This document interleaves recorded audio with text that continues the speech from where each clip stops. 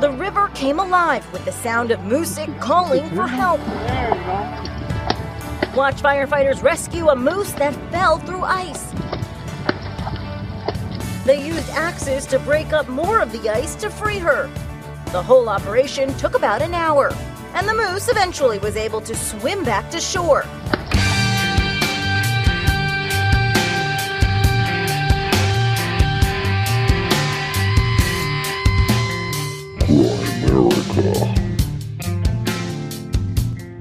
Shambhala promotes, like, there's a group called Anchors, spelled with a K, and they offer completely judgment free. Like, if you want to walk in and just like throw your whatever you've got on the table, we'll put it through our reagent tests. Okay, guys, welcome back to the Grimerica Show.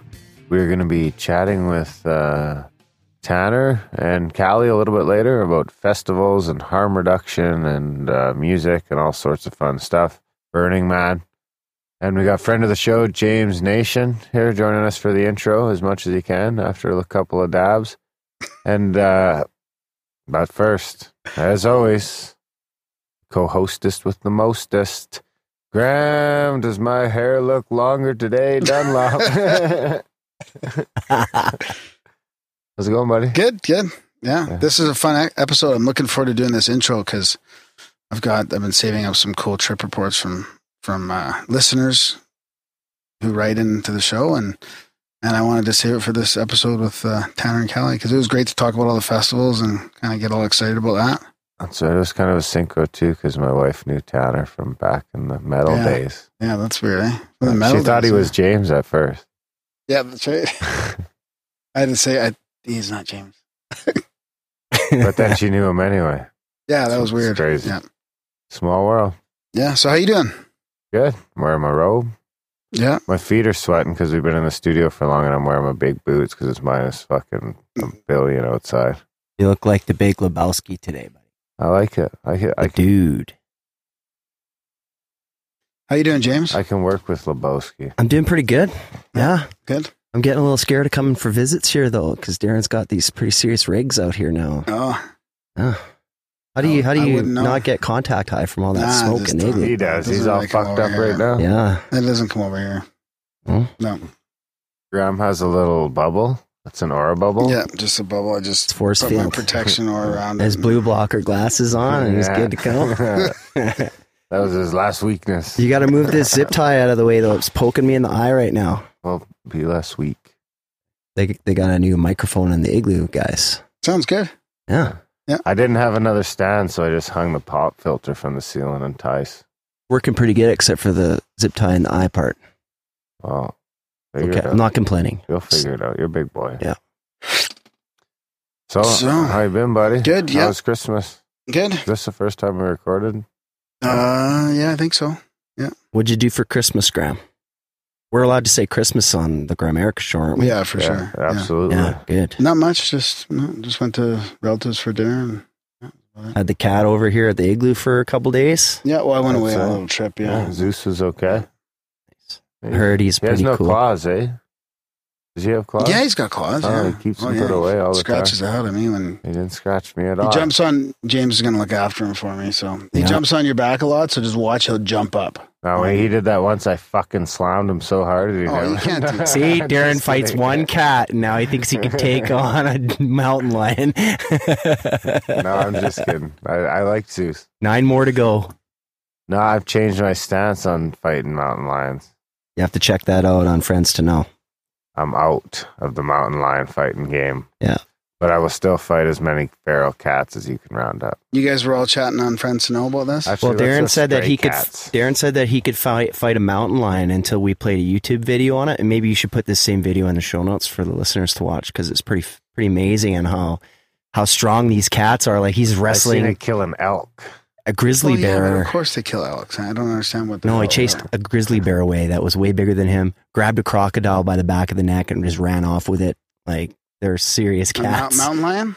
Mountain lion did, yeah. He swam up to the crocodile, bit him on the back of the neck, and just walked off into the jungle with him. Like it was no big deal. Just like pranced away.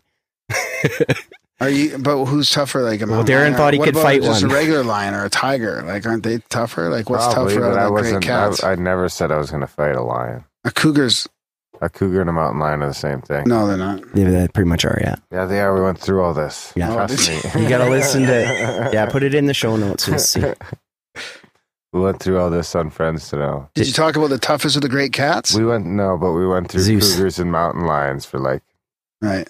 extensively. Because great cats are pretty amazing. And have you seen the Lion Whisperer, that guy? No, You haven't seen that? no. You better see it quick because he's going to get fucking. He's going to get eaten. Yeah, the cat's pretty serious. He just plays with them and kisses them and they crawl all over him and like it's unbelievable. It's like playing with a house cat. That's Well, they're like probably that. tame lions. Remember there was that polar bear in northern Manitoba and they're like, oh yeah, him and this dog are friends because Buddy was feeding him every day. The first day he forgot to put out the food, the polar bear fucking ate the dog. Really? Yeah. Or Ate the what dog? about, Yeah. what about Siegfried and Roy there with his Yeah. pet lions I know, or it's whatever he sad, had? eh? Yeah. You just don't know when they're going to snap. Sometimes, kind of like you snapping on your iTunes thing today. You never know. Because it's a corporate conspiracy. It drives me nuts. Oh, if you listeners could see how mad Graham gets at his laptop. Yeah, no serenity there. Yeah. All He's- that enlightenment goes out the window when your fucking Oh, iTunes stops. It kinda You scared know me. what? I've got a thing about these technical glitches and the problems that we have. He becomes Like the abusive. contact thing. My contacts don't work properly in my iPhone anymore. still? No, they're still fucked. You know, yeah. I go it depends. Maybe on it's which that way I do aura. it. Maybe you have that aura though. It's too much And interference. you know what the gist of it is that we pay these corporations fucking get us every way they can. They trick us into money. They get us, and we pay good money for the stuff. And when you're paying for $200 a month for your cable and internet, and it's fucking up at home, like it's annoying. That is, yeah. I get annoyed if my internet gets messed up. And or like cable doesn't work properly, or like it's like, oh my god, you guys. But your iPhone is just And that's sort of similar. that's to me, not like, it's not as hard to Mac doesn't have. You can't just call Apple and bitch to them. They don't have access. You gotta That's make an because people appointment, like go you to would the be store. calling them constantly. Oh yeah, they know. Oh, it's Graham from the Grimerica show, that Fringe podcast. Don't answer. He's probably recording this. Yeah. Recording this, yeah. I could see it. The You could anti-Apple do a show on podcast. fucking troll and scammers. Yeah. What do you mean? Wait for the people to call you to, you get those scam telemarketers sometimes. Yeah, like your computer's broken. We need to log in remotely and fix your computer. Listeners, Just don't gotta be ever ready. fall for that trick. I'm calling from Microsoft. I need to remote in and fix your computer. That's a scam phone call. Yeah. Just for you listeners that don't know. Why aren't they They're not busting from- those people? Yeah. Like, all the scam emails you get and the people trying to. They're not from Microsoft. They're from somewhere in like Africa, and they're Russia? just going to install viruses on your I think computer. they're from Yeah. Russia. Right?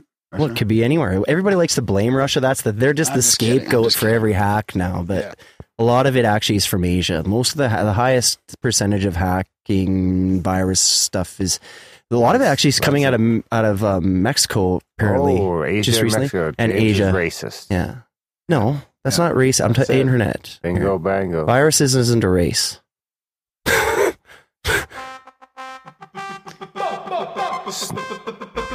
Time to unveil the new Django. Bango, social media jingle. Don't forget to rate, comment, and or subscribe to the Grimerica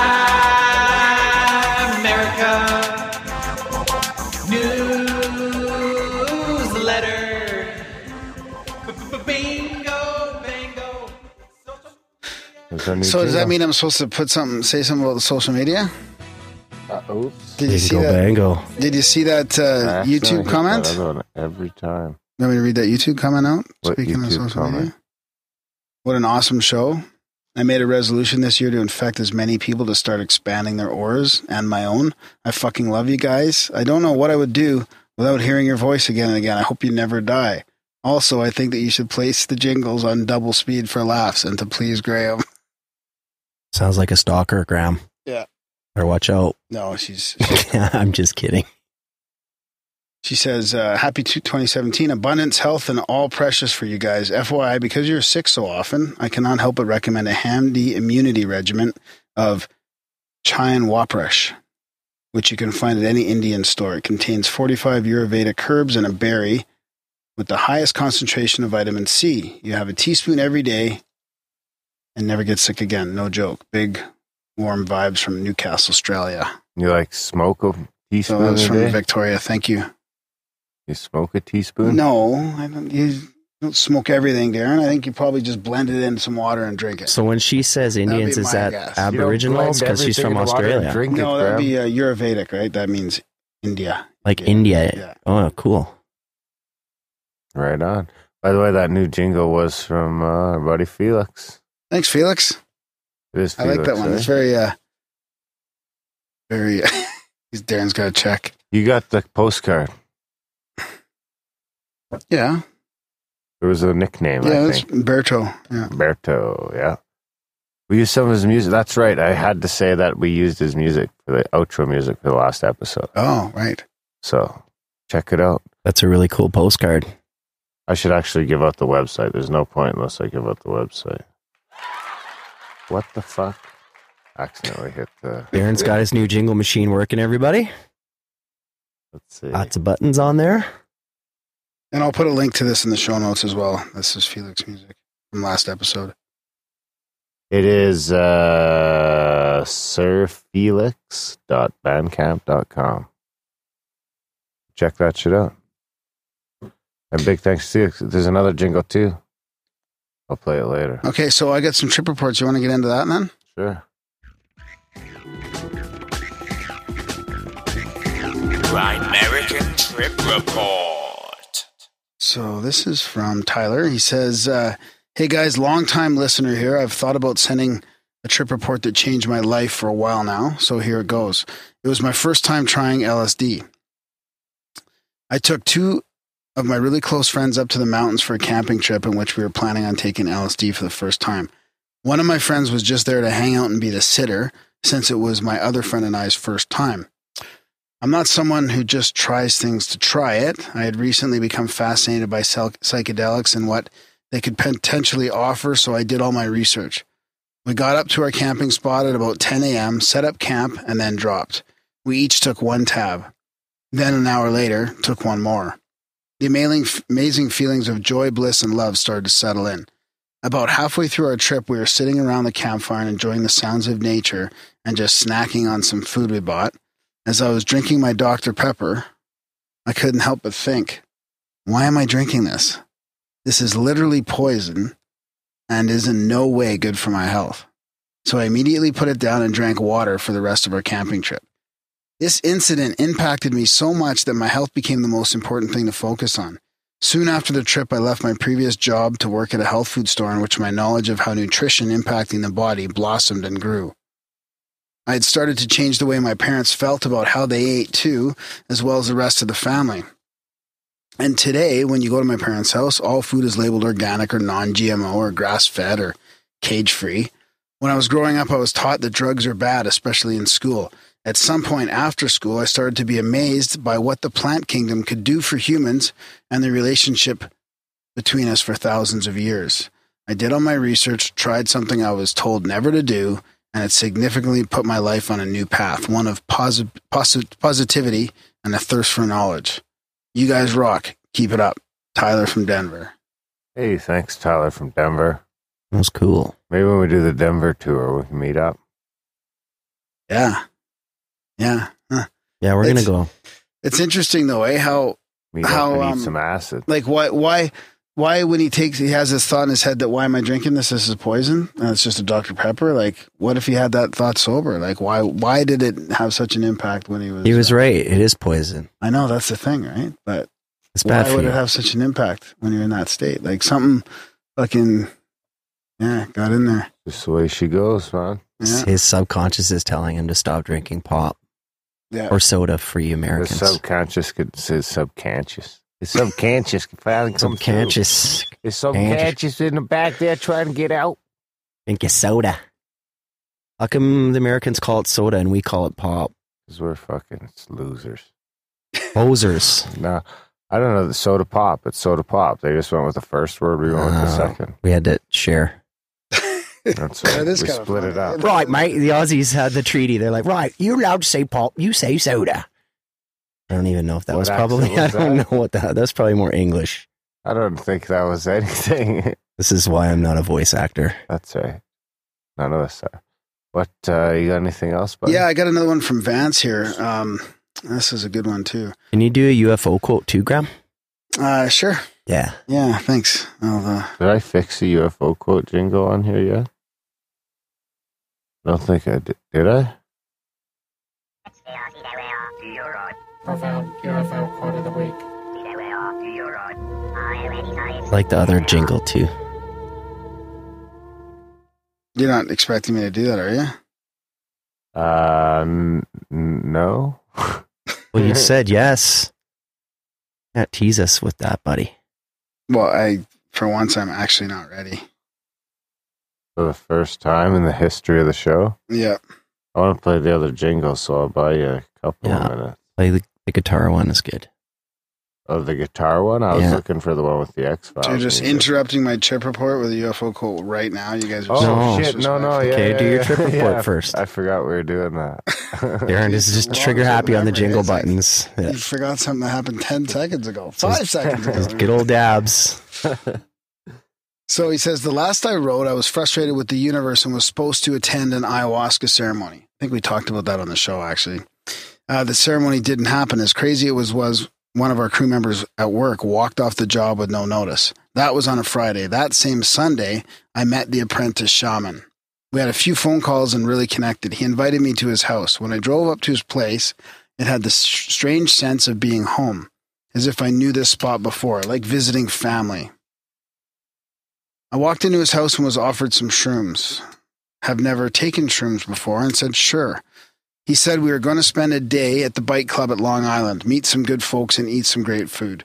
I ate 3 shrooms and nothing had happened by the time we arrived, so I ate another. Within a half hour, I felt 23 years of anxiety, depression, and suicidal ideation wash away. 23 years of the shit, brother. It was gone.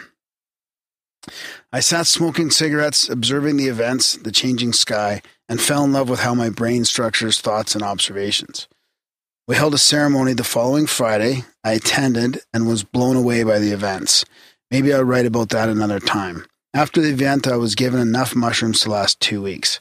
I took a microdose every other day. Each day, more genuine self-appreciation came into my consciousness. I've always heard about self-love, which is just a fucking awkward term. Never understood how to experience it. The shrooms made it happen so effortlessly and integrated a loving self-appreciation into my mental perspective. Not sure if it conveys in the tone of this email, but I'm writing from a completely different mind. Before I quit microdosing, I shared the rest of the mushrooms with 2 of my coworkers on our day off. As I was chewing the largest dose... As I was chewing the largest dose I'd taken, the thought came to mind as if the shrooms were speaking to me. What do you want from us? What do you want to learn? At one point during the ayahuasca ceremony, I had slipped into another dimension. There was a note, snug, that was both vocal and mechanical. I asked the shrooms to take me back to that place. The guys and I went to a movie. About 40 minutes in, I looked up at the theater walls. They shifted into this other dimensional place. The geometries returned, the deep, dark, incandescent purple, green, and blue edges of inner space architecture appeared. The gorgeous, hauntingly melodic tone was sung from every direction, coming from everywhere and nowhere simultaneously. Then I was back at the movies, enjoying the waves of the effect through the evening. I haven't continued microdosing. For the most part, the anxiety and criticism haven't returned. The shaman did say he felt like we were old brothers connected from some other time, and the feeling is mutual. He offered me to come to study at his place in Peru without any costs. He's the only person I've met in this practice that opens his house to anyone for a donation of household items or labor.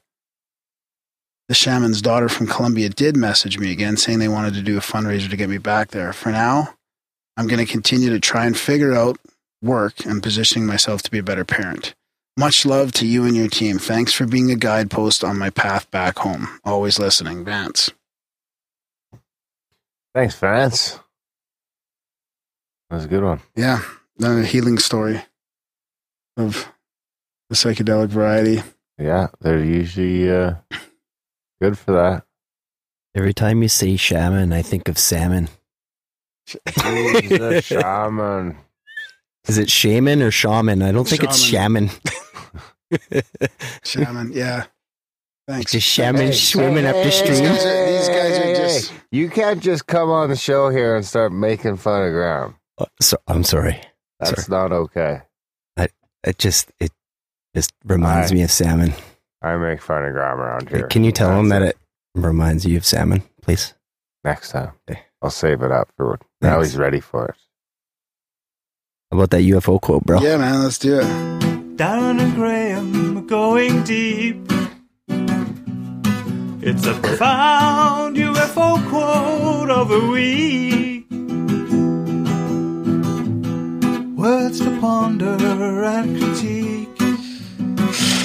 Okay. It's a profound UFO quote of the week. There's something I don't really like about this. I can just... Oh, no, what happened? Yeah, oh, boy. That's a real good jingle, that one. Did you see what happened there? I didn't see what happened. Just fucking disappeared. Huh. Oh, boy. Finger swipe. No, so now I gotta find it. I guess I'm not supposed to say that one. Okay, I'll do this one. Oh, I don't want to do that one. Oh, boy. It's not usually like this. Hopefully this isn't your first episode. Because I made fun of him. Sorry, Darren. It's all flustered now. Okay, how about from an NSA fireman from Apollo 15? Fireman? Sorry, NASA. NASA. What? NASA. Fireman. Shaman. What did I say? You're a fireman?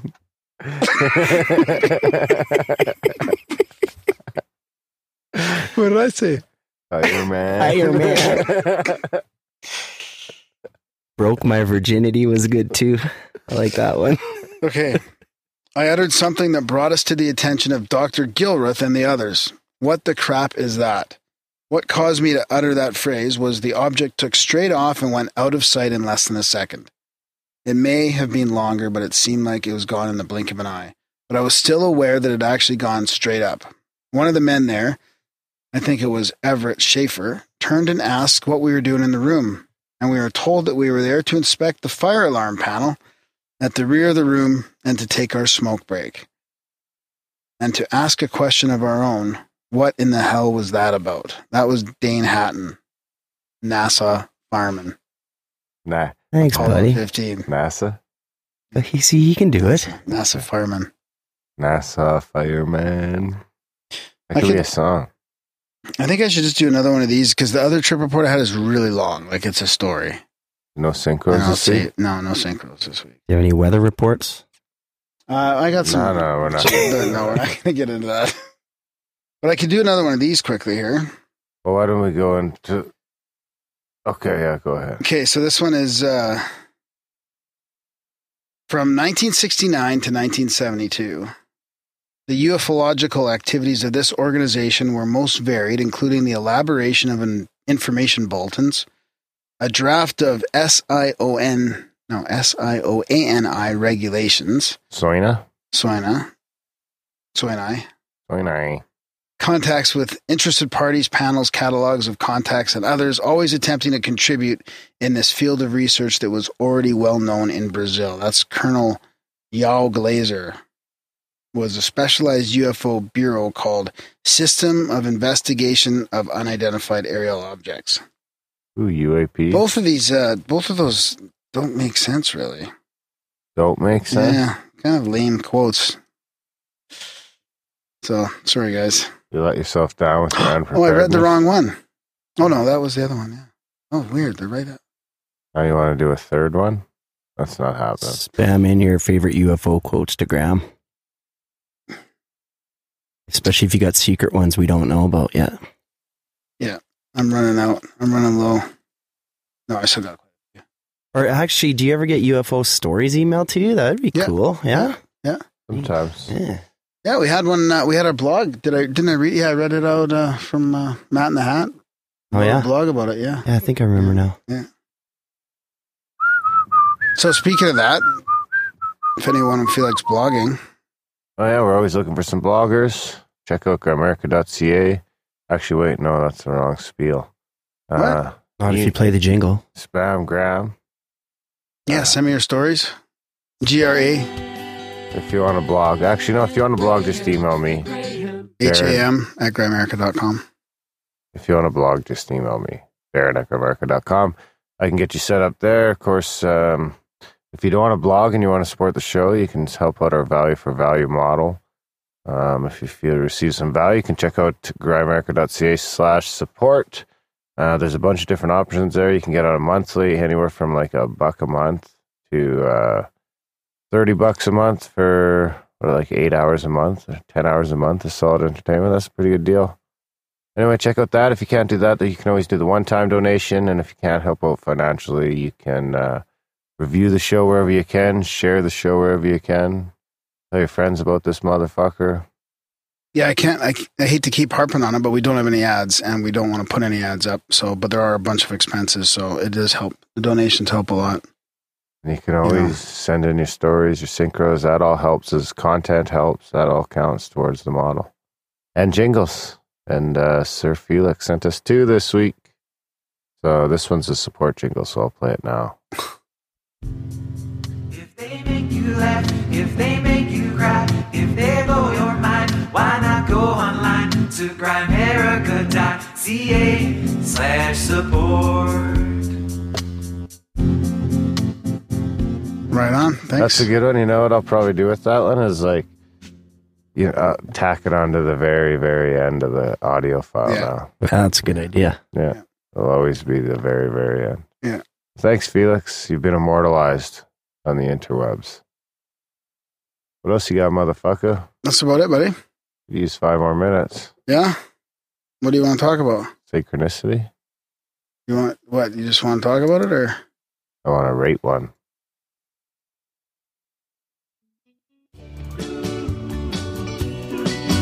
I'm a rambling Okay, I got one. with synchronicity. I always got a couple in my back all over pocket. the web. I'll bet you do. And Darren is skeptical about everyone. And don't. Right next to your dowsing rods and your slingshot. This is from Corey. He says, hey guys, love the show. The synchronicities, UFO quotes, etc. Plus the general banter you guys do before the interview adds a great quality to the show. So this wasn't even my synchro, but I figure I'd share it. It involves the NFL in a game while meeting new people in a non-local environment.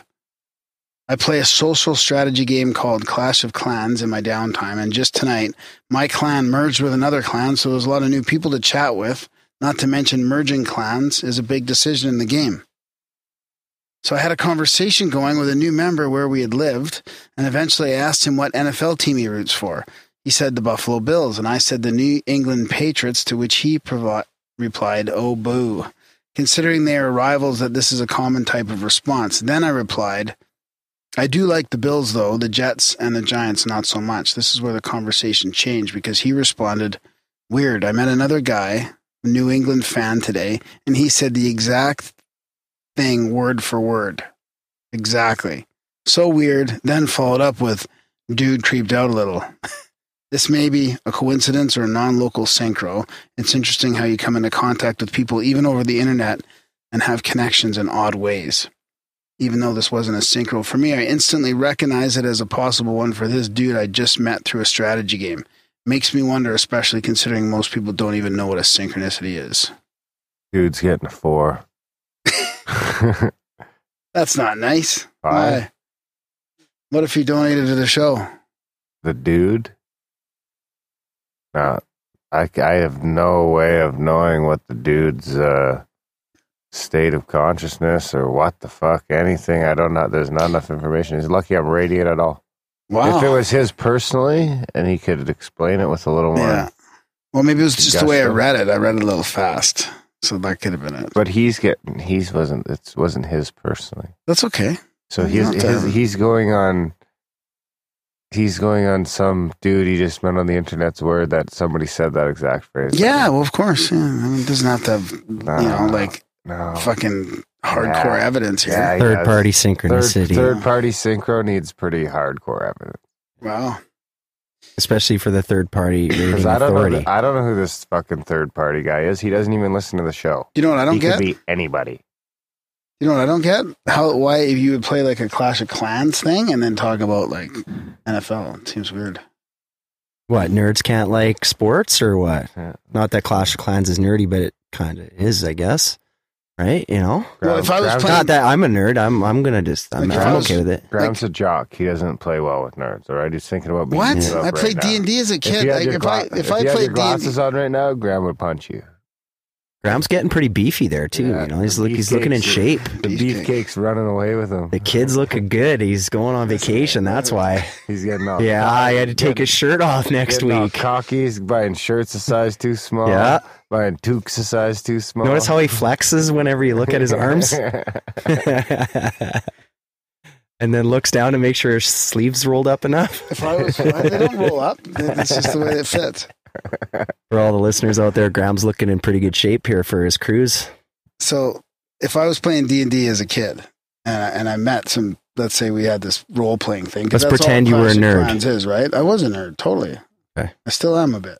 Role-playing. Would you talk about the NFL? Like, I don't understand playing a social game like that and your clan. You have this clan and you're bumping another clan and you talk about like. I think you're stereotyping that. I think you're stereotyping these people in with this Dungeons and Dragons. So you're saying that the Clash of Clans guys can't like the NFL? But you're wouldn't you just be making stuff up like in your character in that whole world? Like, would you bring back you can't be in like real life. You can like football and D&D. You have to just fully immerse yourself and you're in character.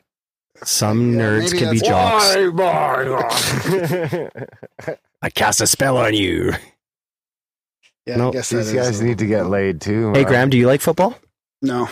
You like any sports? Well, you play hockey. I play all kinds of sports. I just don't watch them. Okay, but so if you're playing Clash Clans with your buddies and you want to talk about your favorite hockey team, you might even do that, right? I guess. So there you go. So that you can. You're one of them. Clash of Clans telling people that UFO you saw in Israel. That's a better story. It was because it's weird. It was I don't see how you'd be playing online games against other online people and talking about.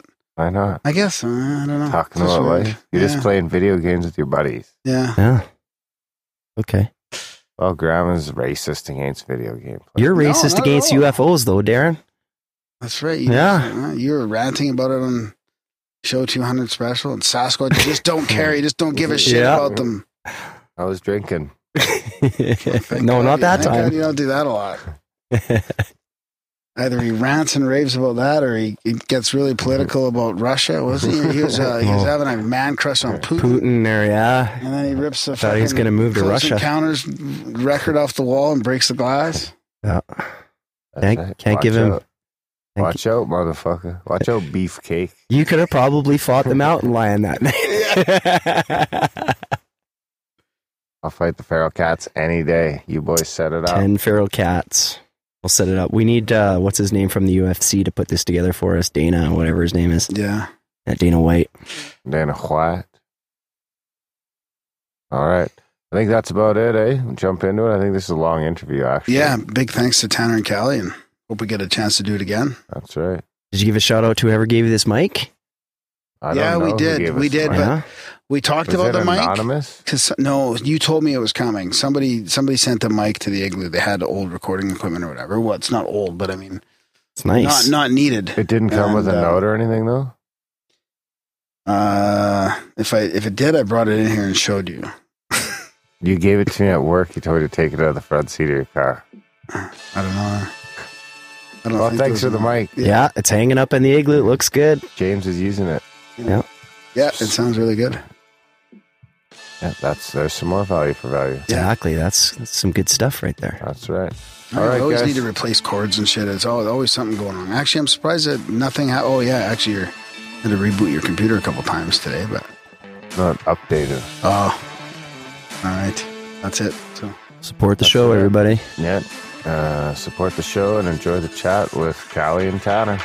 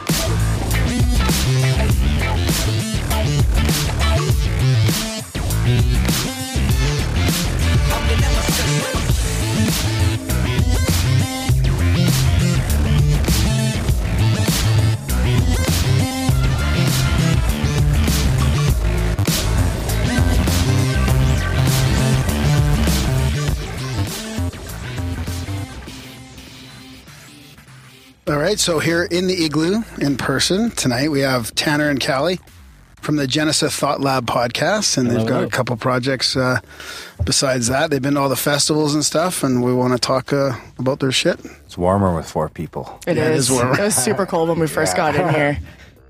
So yeah, welcome to the show, guys. Thanks for coming. It's great to be here. Having us. Nice to finally see the Igloo. We should hire an intern for the winter. An intern for just why? Just to sit in here and warm up? Hop between you two and give you hugs when the other one gets cold. Joey used to do that. I'm hoping it's going to get warmer, but like I've only been in Calgary a few years, and some people tell me it could just stay like this all year. And I'm like, what the fuck? But, it's all over the place all the time. Yeah. I actually feel like winter came at the right time this year, though.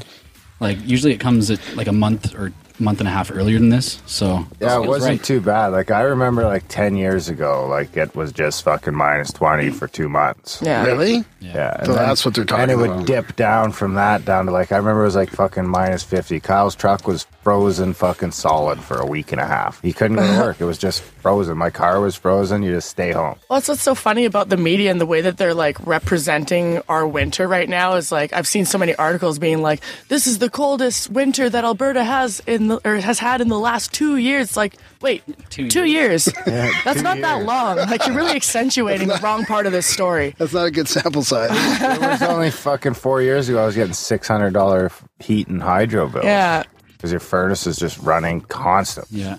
That's how it's been for the last couple weeks. This house isn't as drafty as the old one, though. That's good. Yeah, this is okay. We'll stay warm in the Igloo. I did see the power thing, though. We use like the most power ever. That could be the Igloo. That's just because Grimerica's online while it's cold. Do you guys get flagged by the cops for having an irregular power signal? They think it's a grow up. They come in here. It's just basically like a Faraday cage full of electrical like EMF and all.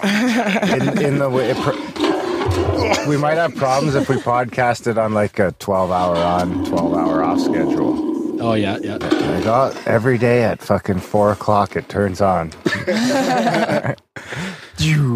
No, I think, but honestly, it is about, I've been tracking it this year, watching the electrical bill, and it's about, when the heaters are running in here, I figure it's costing about $25 or $30 a month. That's not too bad, though. No, we keep it chilly, though. That's like, we set it maybe 10 degrees. Well, considering, like, look at all these screens and then the mics and then the lights and everything. Who knows what it runs? I wonder if I can get it into like an hour by hour and check Tuesday night's power consumption. So that's $5 subscription. So thanks to all those people donating to the show. Yeah, because if the volcano is in here, if you like run the volcano at the same time as the heater, everything. Or if you turn on that heater while this heater's on, everything shuts off. Yeah, no, it's perfect in here right now, though. It was chilly before. I mean, there's snow on the roof, but... Last week was chilly. Yeah. Because it was like minus 30 in here, and it was just like all the heaters cranked. It was just not enough to warm up, but just enough to like fend off the cold. So besides podcasting, you guys do shows as well? Like you guys promote shows and stuff? Yeah. Does that slow down during the winter at all? Or No, well, winter is when we're the most busy because like during the summer is when we're out and we're touring the festivals because we both DJ them. and like perform at them together, and also him being involved with the sanctuary and everything. So we travel over the summer and do all of these festivals, and then when we come back, we'll usually do a show once every like few months just to keep it fresh. Yeah, not a few months. We try and do like one every 2 months, because anything other than that, more than that, I say few, I mean two. I know that's not proper, but that's a couple. Yeah, I got that. Thank you. No, the summer is our off season. That's when we just go out kind of gallivanting from festival to festival. This year was the most intense one that we had, though, because we got married in June, middle of June, and then the very next weekend was our first festival, and then subsequently 9 more after that. Every weekend. It was a really heavy festival, and then we got kind of randomly dragged out to Burning Man again this year, which is a pretty hefty commitment. I mean, it's 3 days to drive down. We took 4 days to drive back. It's like a 9-day festival. Him and I had a week to decide whether or not we were going to, take all of the time and spend all the money to go to Burning Man this year. It was offered to us as a honeymoon opportunity, though, because we had our wedding and we didn't really get any time to have us time.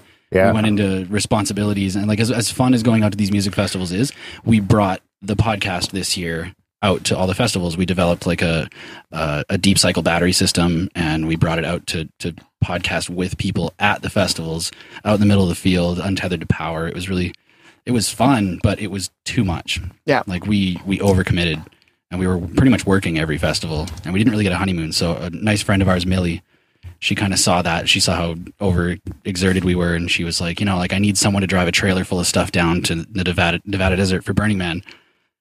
I got a ticket, vehicle pass, and some money. Do you want it? Can you just like drive a bunch of my stuff down for me? And yeah, it's hard to make that decision in like a week's notice, but it's kind of an easy decision because Burning Man is absolutely phenomenal. Yeah, we got to talk about that a little bit later. Burning Man. Yeah, I want to go to. It's on my bucket because we can really. You guys have been a few times, right? Have you? Yeah, this year was our third. Okay, that's a few. Yeah. Shut up. So. What else was I going to say about that? Oh, I heard you guys talking about that with your podcast because I came back from Astral Harvest, and I was blown away by ski tour. Ski tour, yes. And honestly, like I'm totally new to all this, but I like all these different kinds of music. But for some reason, they blew. And then you guys were telling me, like, "Oh yeah, I heard you talking about that. We did a podcast with them." So I went back and listened to it, and in that podcast, you were talking about your honeymoon and your trip to Burning Man. I don't know if you talked about going to Burning Man or you just came back maybe when you talked to ski I wasn't tour, there for ski tour. I was off in Pennsylvania visiting my dad. Yeah, that was actually our friend Lindsay that was filling in for that episode. Right. Yes, right. But Callie was in Pennsylvania, and I think that we recorded that episode in winter last year. Yeah. So it would have been before. Yeah, it was kind of the halfway point. Yeah. But honestly, like after you've been to Burning Man, you just can't stop talking about it. It's actually kind of funny because this year there was a YouTube video that somebody made, like it went viral, and it was just the stereotypical dude that comes home from Burning Man and his girlfriend is just like, "How was Burning Man?" And he just flips out on her, right? Like, "What do you mean? How was Burning Man?" And it's an over exaggerated kind of situation, but the video is amazing. It's quite accurate though. Yeah, it's very accurate. It's 9 days. It's 9 days front to back. I think it opens on a Saturday or a Sunday, and then it closes on the following Monday. We usually go for the 5. So it's like Stampede. Yeah, but like hot and sweaty and dehydrated. Stampede's a fucking haul if you're giving her. But have you ever done Stampede and done it every day? Yeah. Yeah. No. Yeah, really? My younger days, I used to take it off every year. That was a week of my holidays, and I'd save up like $3,000 and just fucking go hog wild for a week. He has a pretty good story about partying with a train driver. Well, I got guys driving the train. I drove the C train one year. Yeah. What? Yeah, it's such a Calgary thing to say. I'm gonna write a book one day on my Stampede experience. Maybe on my deathbed. Oh, I'll buy that. That was in my now I try and we go down one day usually on the last Sunday. Yeah. Because you go down in the morning, you can usually get free parking. Yeah. All the kid shit is half price. Man, so now I just take the kids. Still, it's like $3,000 just for a day nowadays, like you going as a family. Yeah. It's got to be brutal. I've never we get the free entry, right? You get free entry till noon on the last day. Oh, okay. So that saves like it's got the insider $60 right there. Yeah. I've never gone to Stampede for more than one day, maybe sometimes twice if I'm feeling lucky, but you spend so much money on rides and booze, deep fried food. Oh, it's deep fried food. It's too much. I can't imagine doing all of that for a week because that's not healthy. It's different, like going out to music festivals and stuff like Burning Man, where like you're getting drunk as hell in the desert still and spending unnecessary amounts of money, but like there's education, there's workshops, and not everybody's drinking, right? It's not like Stampede type drinking, like it's not everybody. Well, okay, Burning Man. At Burning Man, alcohol, everything is free. Alcohol is free everywhere you go. Like everything's free. There is no money. Yeah, one of the 10 principles of Burning Man is decommodification, and it's basically like a utopia where money doesn't exist. It's a gifting economy. Everybody's inspired to bring something to give to their fellow burner experience. And it's without expectation of receiving anything in return. There's no bartering. There's no trade. It's just, I would like you to have this. Wow. Yeah. So every camp, like the camp that we were involved with last year, I mean, we bring our liquor donation. You stock the bar. You stock it to the ceiling. And then I think 2 of the days that we're down there, you host your camp party, and you just go around and draw people in and be like, come on in, open bar. People playing music, and it creates a really cool vibe because you get people that were just, kind of walking to the bathroom, and you go grab their arm and throw them in there, and 2 hours later they're just loaded at the bar and just having the greatest day. But everything, like liquor is free. So point being, like, people are drunk 24/7 if they want to be. Right. There's also a ton of like free food and just like random gifts that people will make, like necklaces and pendants that represent whatever camp they're at. And acid. Well, I'll give you a solid maybe. What was I remember listening to someone talking about Burning Man on the Joe Rogan show, and they had like their thing had like fucking surveillance vans and shit. They were able to, Buddy was able to like tap into satellite footage and check out some fucking war that was going on the other side of the world, all from Burning Man. That was Bruce Damer from, he works for NASA. And he was actually, I was surprised to hear. That's how you say NASA. That's correct. Correct pronunciation. Yeah, that was a really interesting take of Burning Man because he was talking about what it's like inside one of those camps that's walled off from the public. And that's really discouraged out there. One of the camps at Burning Man? It was Plyagon. It was called the Plyagon. It was the NASA and the Pentagon. It was their camp. What? Yeah. So, and he was talking about this one guy. Did they park their RVs like a Pentagon? I would hope so, seriously. You always have to, right? If they don't, that's we need wasted. 5 RVs. You get a bunch of government officials, like if you're already into Burning Man, like you would have, I feel like it'd be a sin to not like put effort like that into your camp and make a pun out of it. We should do that. We should rent 5 RVs. No, I was you guys make an igloo out there. We'll have a secret. We'll have to just keep replenishing it because it's melting. That could be Graham's job. Just make it out of styrofoam, recycled styrofoam or something. Styrofoam bricks. I was actually going to encourage you guys to like make it out there because we found out that Duncan Trussell made it out this last year, and like we were going to bring our mobile podcast setup again, and like it's like propose road trip. You want to like go down to the Nevada desert? Yeah, we did. We didn't use it though. No trouble on the over the border. No trouble over the border. We're always a little worried driving over with our like bag of tricks that they're gonna open it up and just be like, "What the fuck is happening?" Well, when we went down to Pirate Party in Montana, we got grilled about that on the way back up into Canada. We got really harshly drilled, and he was like, "What's all this equipment for?" And I tried to explain that it was a podcast, and I was actually worried at that point that he was going to ask if we were working in the States. Yeah, exactly. Like, I maybe shouldn't have told him. No, we're just doing it for fun. One. Yeah. Well, yeah, and I told him, I was like, we just have a podcast. We just drive around to festivals and kind of document the culture. That was an interesting experience, though, because like he asked us that, and then he also asked us like, oh, you guys are coming from a music festival. What are the odds that anything that you own has come into contact with anything illegal? And we're like, we're at a music festival, like probably pretty high. Man, you brush shoulders with somebody, you're covered in something. Yeah. Wow. I mean, that's an exaggeration, but it's really like tough going through a border when like we don't really smoke pot, and like I always get grilled like having dreadlocks. We always just get totally profiled and I get to go right through. Yeah. You don't look like a hippie like we do. I'm always worried though that they're gonna just like if they ever like. I'm actually more worried they're going to look in the bag, and we always have like magnets and cards and shit to give away. Yeah. And they'll see the fucking Moai smoking a joint, and they're Google Grimerica, and then we're in trouble. Yeah. That's pretty much what happened. That, we're okay. But if they're like, what's this Grimerica shit, boys? Why is this guy smoking a joint? Plus, they look at the last episode and some like anti-American.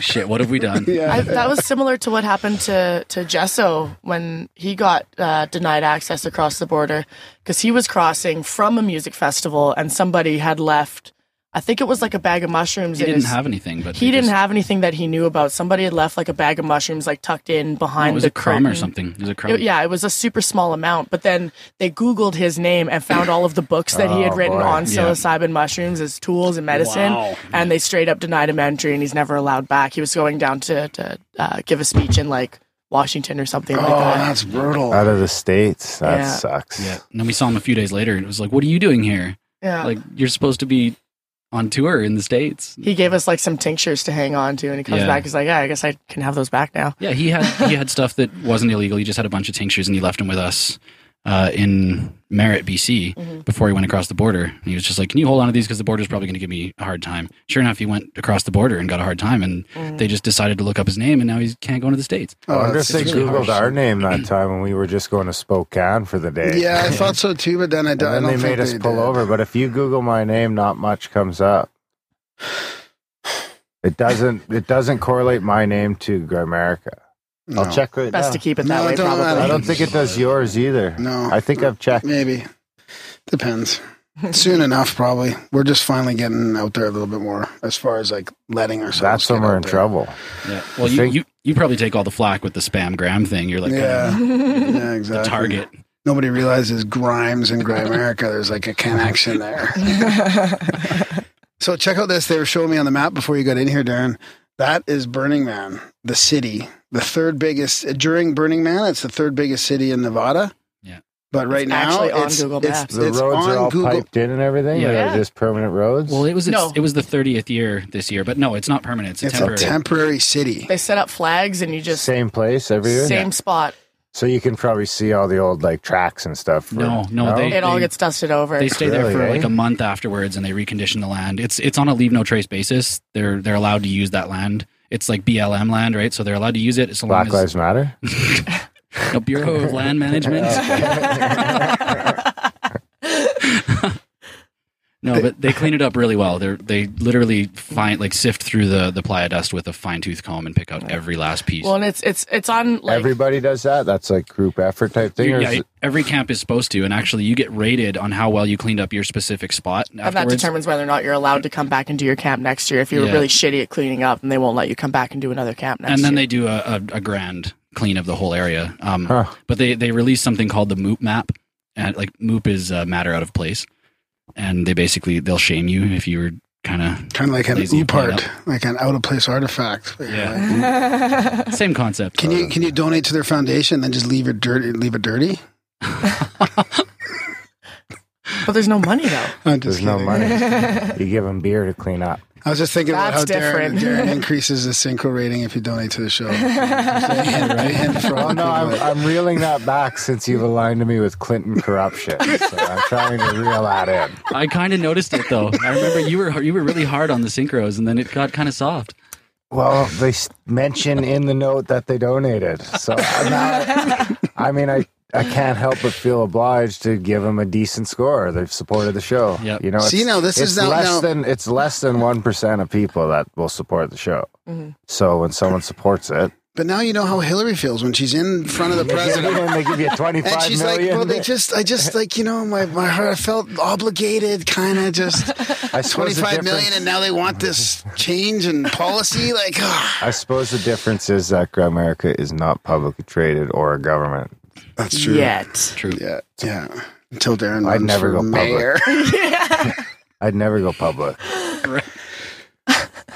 Yeah, what happens if you do run for mayor? You're going to continue on the podcast and be the mayor of Chestermere? See if I'm still podcasting in 10 years, but I think that would be like an added niche. It would make you like the hipster. Isn't it a conflict of interest? You're like the guy who doesn't have cable. Can a mayor have a conflict of interest? Probably. Yeah. You better look into that before you. No, I think you'd be okay. Maybe not. There's only one way to find out, really. Yeah. Because by then, I mean, my biggest beef problem would probably be my pot smoking, and in 10 years, it'll be probably better than Ralph Klein's drinking. Oh, come on. Like, Obama made it to president, and he was one of he smoked pot. Klein was one of the best leaders this fucking province ever had, and he was half cut down at the King Eddie most of the time. Yep. So that's truth.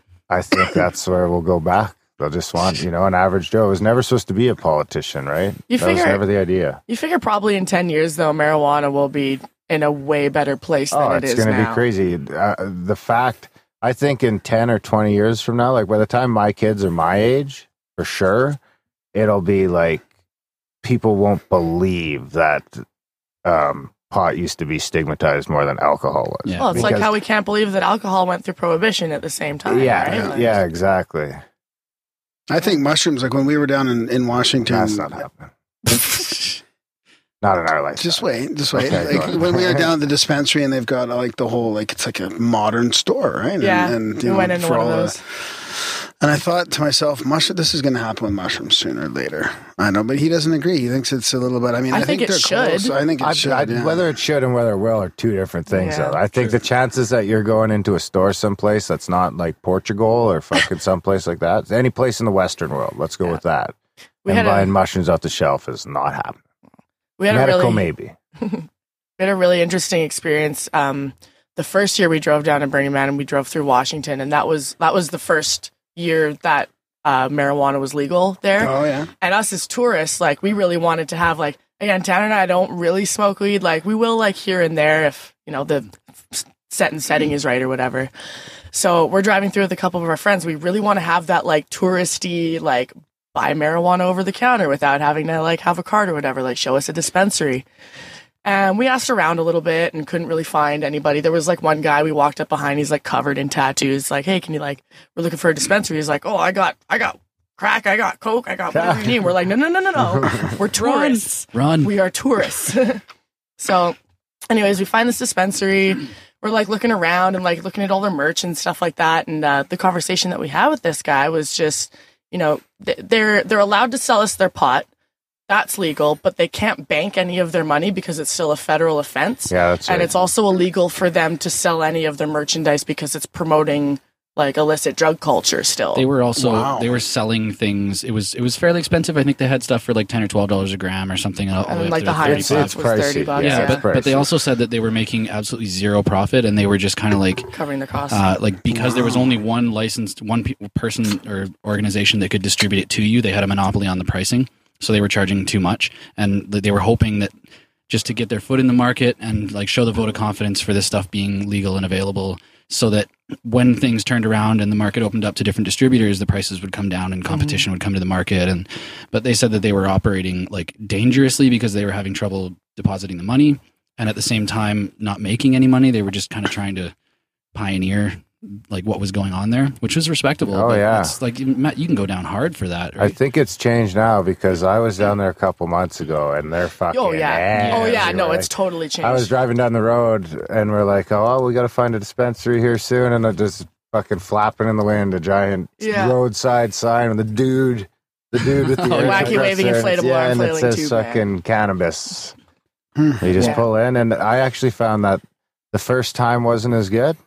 Kind of like sex. It was like I was really excited and it was kind of awkward and I wasn't quite sure what to do. And then I bought some weed and got out of there. But then, like the fifth time I go into one, you're like, you can enjoy it more because you're comfortable. You're not feeling fucking sketched out like I shouldn't be doing this, but I am. But it's like the same time, like with the first time you smoke weed in the first place. Yeah, that's right. Yeah. It's a wonderful analogy. I did the pot tour down to Seaside and back. We had a pretty good time. Me and my wife went with no kids, went to Seaside and stayed in a hotel there. And it was nice. We went through Washington and Oregon. The scenery was beautiful. Yeah, There's fucking dispensaries along the side of the road the entire way. Left his car to the rats. You can buy pre-rolls, $6 or $5 or something. Yeah. The rats. You got rodent damage, apparently. Rodent damage from the. Yeah, that's what the dealership said. Anyways, I don't buy it. What, rodent damage on the joints? No, on my car. Oh, right. So we got stuck in Seattle for a day on the way back. It was tragic. Went to Kurt Cobain's house and the Museum of Rock and Roll. Oh, yeah. Yeah, it was great, actually. It was it cost a little more than we anticipated, which is, the extra day probably ended up costing us almost $1,000. Whoa. Because it was 2 nights a hotel room and $400 American to fix the car. And then, we spent a bunch of money in Seattle that we wouldn't have spent otherwise, but in the end, it was great. Seattle was awesome. There was coming out of Burning Man this year. Tanner had a really interesting experience. It was me and our buddy that we drove down with, tearing down the camp, and Tanner had to drive one of our other friends out to the bus terminal so that he could catch his bus back into, I think it was Reno. San Francisco, yeah. So he could catch his bus, and we're tearing down the camp, and he's taking a super long time, and it's the middle of the day. It's hot as hell in the desert. You don't know what the fuck is going on. You're dehydrated. It's the end of the week. You're partied out. And Austin and I are just sitting there like, where the hell is he? Like, he's taking a long time. And I'm trying to keep it in my head that, like, there must be a very good reason. Like, he wouldn't just ditch out on us like that. And I don't know if you want to take over from here. Well, to tell the story as short as possible, I guess, like, there was a guy that just ran up and banged on my window and was like, me and my 4 friends need to be driven to the airport. Like, can you get us to the airport with our stuff? And I was like, yeah, I'll be back in like 5 or 8 minutes. I can help you out. And he's like, I'll give you like $1,000, man. And I was like, dude, you don't need to give me money. Like, I'll drive you to the airport. It's like 6 or 8 minutes that way. And so I came back and picked them all up and drove them out there. And it was just like this random, like, they kind of grouped together and they were like, yeah, we're going to pay it forward. And he just starts pulling out this wad of hundreds and just starts flipping $1,000 American. You're telling the short version of the story. Yeah, it's short, but you're pretty convinced that it was Colin Farrell and that he didn't mention $1,000 right off the bat. Well, yeah, he sort of did, but I'm almost positive that it was Colin Farrell, but because like he kind of slipped on the accent at one point, but he was speaking mostly American accent, which I know he's good at. Yeah, the eyebrows. Did he seem like he was bad acting? No, Colin Farrell, he's a badass, right? He's the one that was talking about getting hookers like pizzas. What? I think that's him, right? It could be. I mean, like he gave me $1,000. He seems like, yeah, I remember an interview with him, and he's like, yeah, I get hookers, but he's like, this is like ordering a pizza for you. He's like, I've got so much money. Well, I mean, one of our friends was camped with Orlando Bloom and Katy Perry. Like, there's just such a celebrity thing going on. Like, Coachella's bad for it, too. They're just the Paris Hilton effect. Oh, yeah, that's him. Yeah. That's the guy. Yeah. That's a hooker guy. Tanner, look at that face and tell me it wasn't Colin Farrell. I know what Colin Farrell looks like. He was wearing sunglasses, so I couldn't verify the eyebrows. But he's a sexy motherfucker. You mean the eyebrow? How could you say no to that face? Still, he tried to say no. He said he didn't want his money. And yeah, he's I like, said I wouldn't take it because it just seemed absurd to take paying you $1,000 like pizza. It was a 5-minute drive. Well, and I was also driving them to the airport to leave Burning Man on a private jet, basically, right? Yeah. So it was like, I'm positive that was Colin Farrell. And, right. And I kind of drove I drove away from it. Like, one thing about the Burning Man Did you take the money in the end? Well, he said that he was like, you don't have to take it. I'll put it in your back seat if you want. Like, you don't have to take it from me, but I'm going to leave it with you. Was it this guy?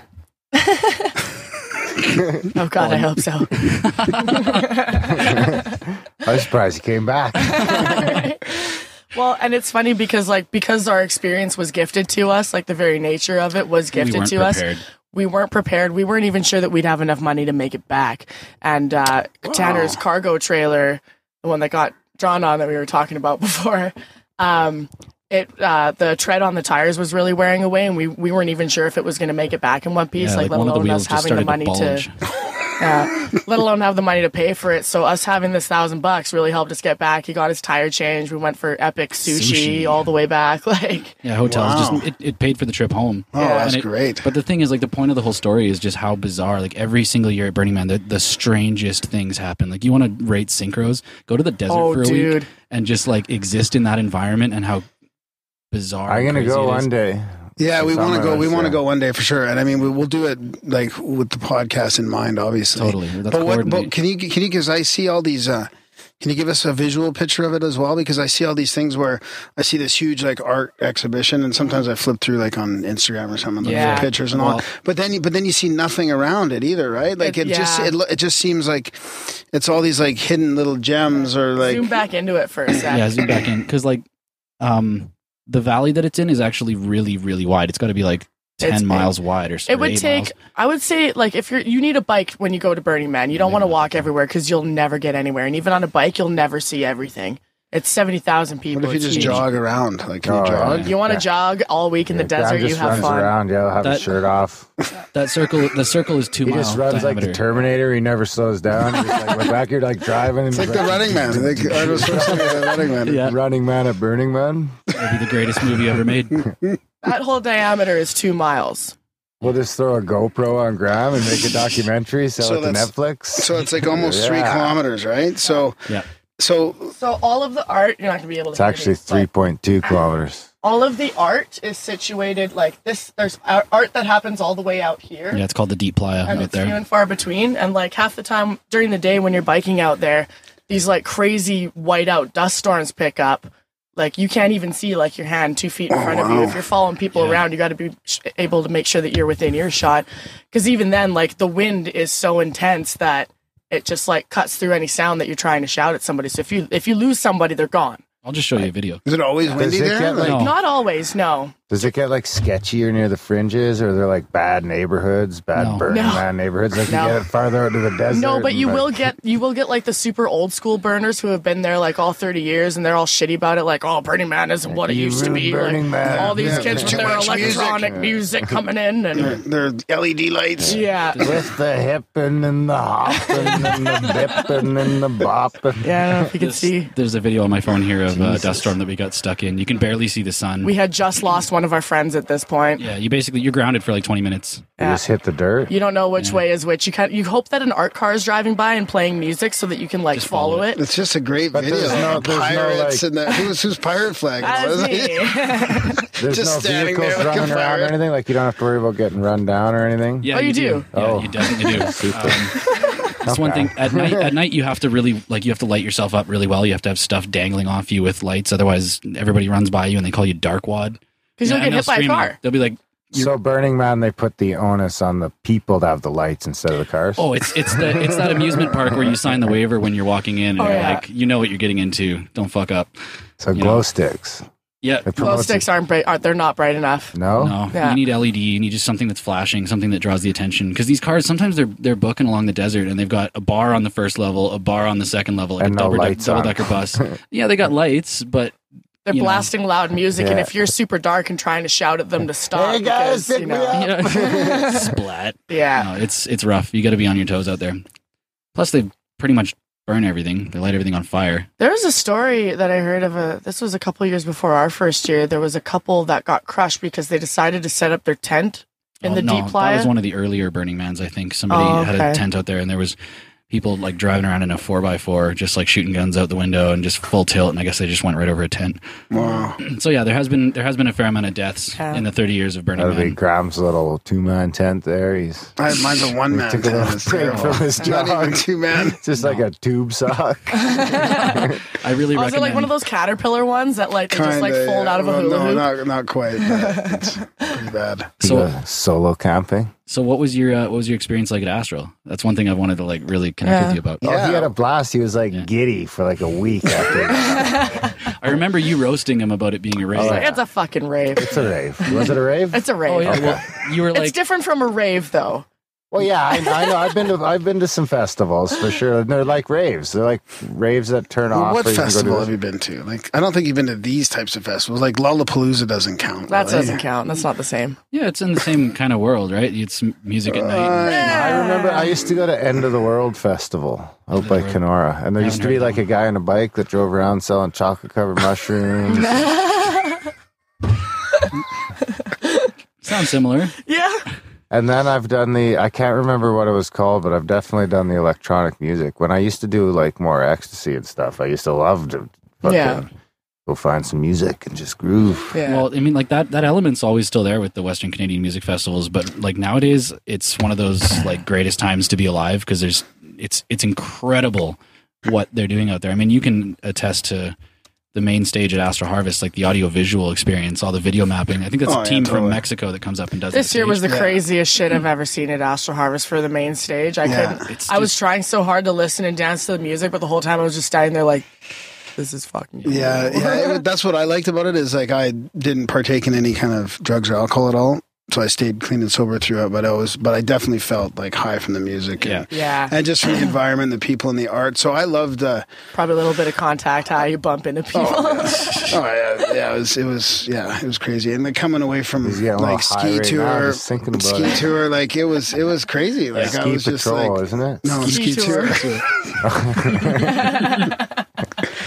Those guys have a knack at hyping up a crowd, though. Yeah, there was something about it. I ended up there. I didn't even know it was them. I just ended up there, and I'm like, who are these guys? What's going on? Like, I was just I can picture it. You don't know what's going on. Glow sticks. Next thing you know, you're being like covered in this like snow foam. You're like, where's this coming from? Everybody's in their goggles, ski goggles. I'm like, why is people There's people like stomping through the crowd with actual skis on and their poles dancing.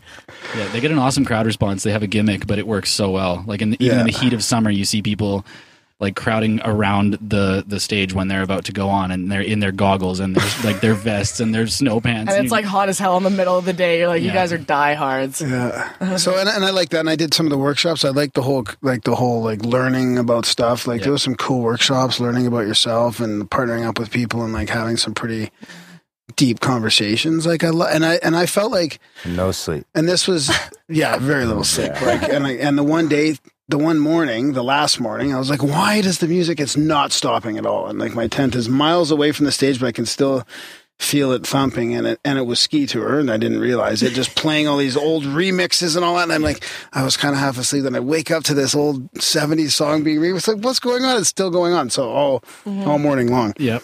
But, did you get a chance to like check out the sanctuary at all and like peek your head in and see what it's about? No, not really. No, I wasn't sure what to do with that. But the feeling I got was that it really is like a different culture, like different than what we're used to here. Like it is to me, and it sounds so cliche, and it's all cliche, but it really is kind of like love and light and all that stuff. Like it just seemed like people were just really, there wasn't any conflict or violence, or I didn't even get the sense that like, I mean, I'm sure it could happen with that type of, maybe people having bad trips or whatever, but it really felt genuinely open and loving, like lack and of judgment, getting along, and and that's what was interesting is people just want to they just want to be creative and dress how they want to dress and be how they want to be without being judged. It felt like an area for a space for people to just do whatever they wanted without worrying about the judgment, which I guess Burning Man is like that at a massive scale, right? So people can do whatever they want creatively.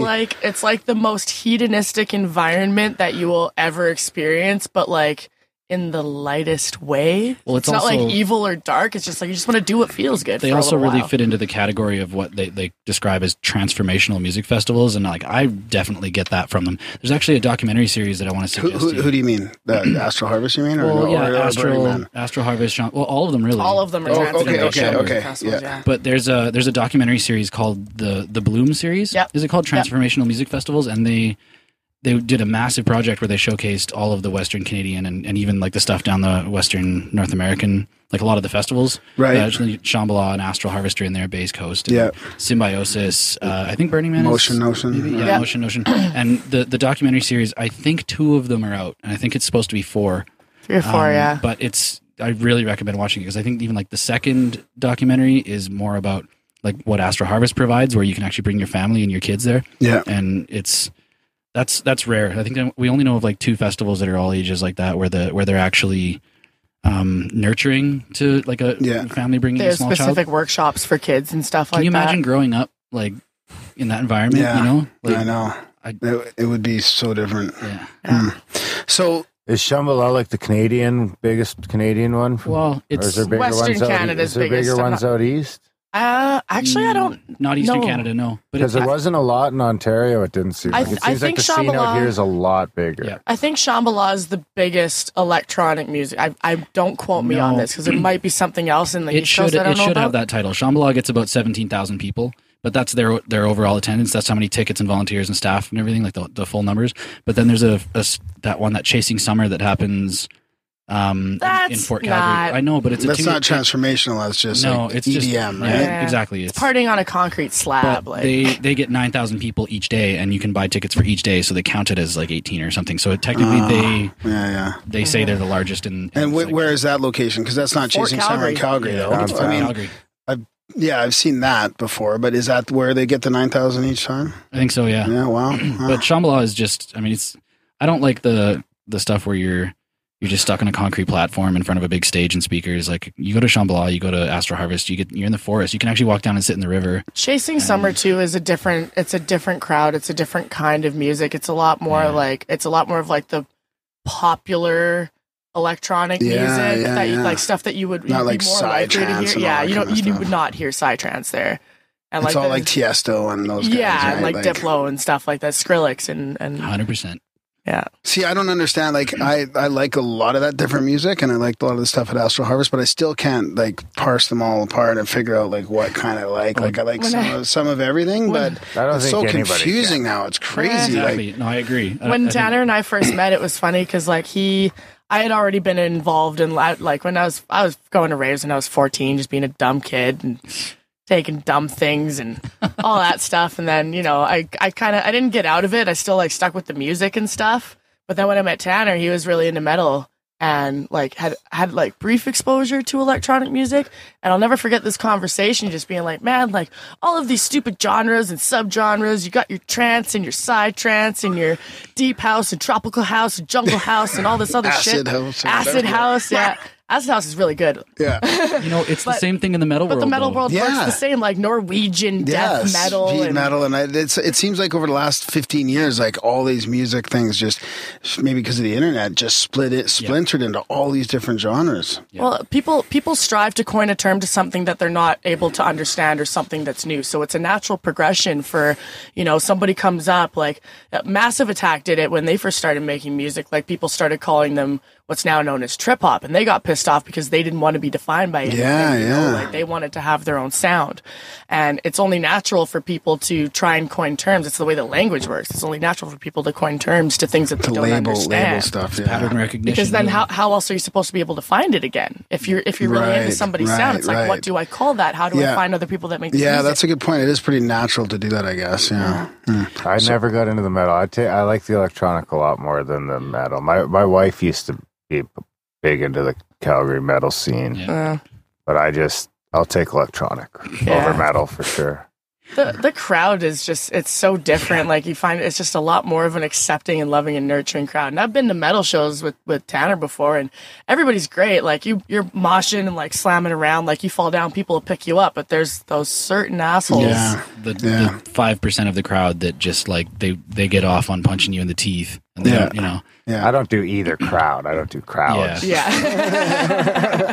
So you guys actually DJ too then? Yeah. And you do that locally, and you do that at some of the festivals as well? Yeah, we do that locally, and not every festival, most of them. Yeah, we got to play twice this year on Astro Harvest on the main stage. Really? Well, we had daytime sets for both. Actually, they kind of gave us the honor to like open up the festival and close the festival this year because we represent Astro Harvest in Calgary. We help sell their tickets and we host their pre-parties. Oh wow! We reached out to them because Astro Harvest was kind of special to us. It was a festival that if we wanted to work with one, we wanted to walk up and be like, hey, we want to represent you in Calgary. Wow! Plus, they're based out of Edmonton, so it's a close enough connection. So we kind of were just their Calgary team, and we get to play the festival every year. And cool. As of last year and this year, and it's been an honor. And we got to play a couple sets at Motion Ocean this year too. Yeah, wow. Can you guys give us some music for this episode? Absolutely. Yeah, I'd love to. Well, Callie, you've got one or two tracks that you've got completed. We could do one of yours, or we could just do something like... Yeah. Oh, boy, yeah, we could use one of mine. That's cool. So you guys... just email it over the next... We got 2 to 3 weeks. Yeah. So what? Oh, I got so many questions now. Holy cow! So Astral Harvest, is it going to be good this year too? Like, is it going to be like another one to go to? Or really? I promise. Yeah. Even it was really surprising to see the lineup that they released this year, considering like the Canadian dollar's been absolute shit. Yeah. We saw a significant drop with pretty much every festival, just because like a lot of the talent that gets booked is American or like across the border or whatever. Astral still kept it together pretty well, as did a lot of the other ones, but I was so impressed. Yeah, they weathered the storm pretty good. And I heard that it seemed pretty genuine for the people that own the land, that they were really appreciative, like they wanted to have that on there. Like it seems very... The people that own the land, there's also, I don't know if you guys have ever heard of North Country Fair, but that's also another festival that gets held on those same grounds. Oh. And it's bigger. I think there's 4 other stages. Yeah, it's huge, but it's country music stages. or it's like folk and music. Oh, okay. Yeah, I think there's some electronic. Also, might be. I don't know. I can't remember. But so these people that own the land, they'll do that they'll have different fairs and festivals there. I assume for the right people, because this past year was Astral Harvest 7th, I think it was the 9th. Wow, already, holy. 8? No, 8th. 2, 12? 8th. It's actually on a reservation. I can't remember which one. Mm-hmm. But there's like a school out there, and it's Drift pile. Drift pile is the town. Dirt pile. Ouch. It's like, why did you name live it in that? dirt pile? Why'd you name it dirt pile? It's like 7 hours north of here, though, so it does. Yeah. It kind of gets cold up at night. So Western Canada is more. There's more sort of these transformational festivals in Western Canada, because now that I'm sort of paying attention a bit more, I thought there's some pretty big ones in Eastern USA, but maybe not Canada. So like there is still like a pocket here where there's kind of more than normal. Even Western United States have more of this kind of vibe than the East Side does. Yeah. Like, what is there on the East Side? What even is there on the East Side? I know there's one in like Nova Scotia called Evolve. Yeah, but that one ended up the owner of that was weird or something. Yeah, it's more represented on the West Coast, I think, which is nice for us because we just drive straight south. We went. There was one called Lightning in a Bottle that we drove down. Yeah. It was like right on the border of Mexico, pretty much the year that we went to that. We drove to Mexico? Well, we were like almost. a half an hour from Tijuana. We wanted to go across, but while we were at the festival, we kept inquiring with everybody, like, we kind of want to just go over and have a shot of tequila and a couple tacos, just because I've never been to Mexico. Say we did it. And everybody was like, don't do it. It's not worth it. Not like Tijuana. Canadian passports. And you got a bunch of camping gear, and you're driving into Tijuana. Like the cops will extort you. Yeah, like don't do it. Just don't do it. Wow. So we didn't do it. So did you go to Coachella? How long did it take you to drive down there? That's got to be 26 hours. Is that all straight it is? driving? Or I think to Burning Man, it's like 22 hours Burning if you Man's did 22. it straight. We do it over the course of 3 days. We have friends like all the way down. I think if you wanted to get to Mexico, you could do it in 30 hours. Really? Yeah, I can't even get to Toronto in 30 hours. Really? Well, actually, if you look at the map, I'm pretty sure that's like the same distance. Google it. Toronto's about 40 hours from here. 40, holy shit. Yeah. I feel like it's because we were. Yeah, that makes sense. Look at how far you got to go from there. Toronto, you have to go around the lakes, right? Oh yeah. Yeah. Yeah, look at how far Toronto is down. So here. I'm from northwestern Ontario, and I can drive to Calgary faster than I can drive to Toronto. Yeah. Wow. Yeah. Wow. And Western Canada actually starts on the east side of Winnipeg. What? There's a sign that says you are now passing the longitudinal center of Canada. That doesn't look right. It's sort of, if you consider the islands. Yeah, look at all. The Maritimes. Yeah, that looks, yeah. Yeah, I always had trouble believing it when I was a kid, because you go to Winnipeg and I'd drive by the sign, I was like, fuck, Canada must be big. So did you go to Coachella too then down there? No, we've never been to Coachella. That's I hear it's a really different vibe, but you get a lot of stuff over there, like the Black Keys and where's that? Right, that's it's a little bit more festival. of a main. Oh, is that? Where's Coachella? Coachella's near Palm Springs, I think. Yeah. Oh, really? Yeah, California. There's two weekends they have it now. I think I've been learning. It's all coming back to me from you guys on your podcast. Right. They got so big that they decided to host Coachella twice. Yeah. To just do it the next weekend as well. What? I never heard that. You didn't? Yeah, I think that was in that ski tour podcast that we were talking about. That it got so big. I don't listen to our podcast. Well, if you sell, I know what you mean. Even Shambhala this year, the 20th anniversary, Shambhala sold out in 24 hours or something. It just like boom, 18,000 tickets. So have you guys seen a growth in this thing happening then? Yes, since you're doing absolutely. it? Yeah.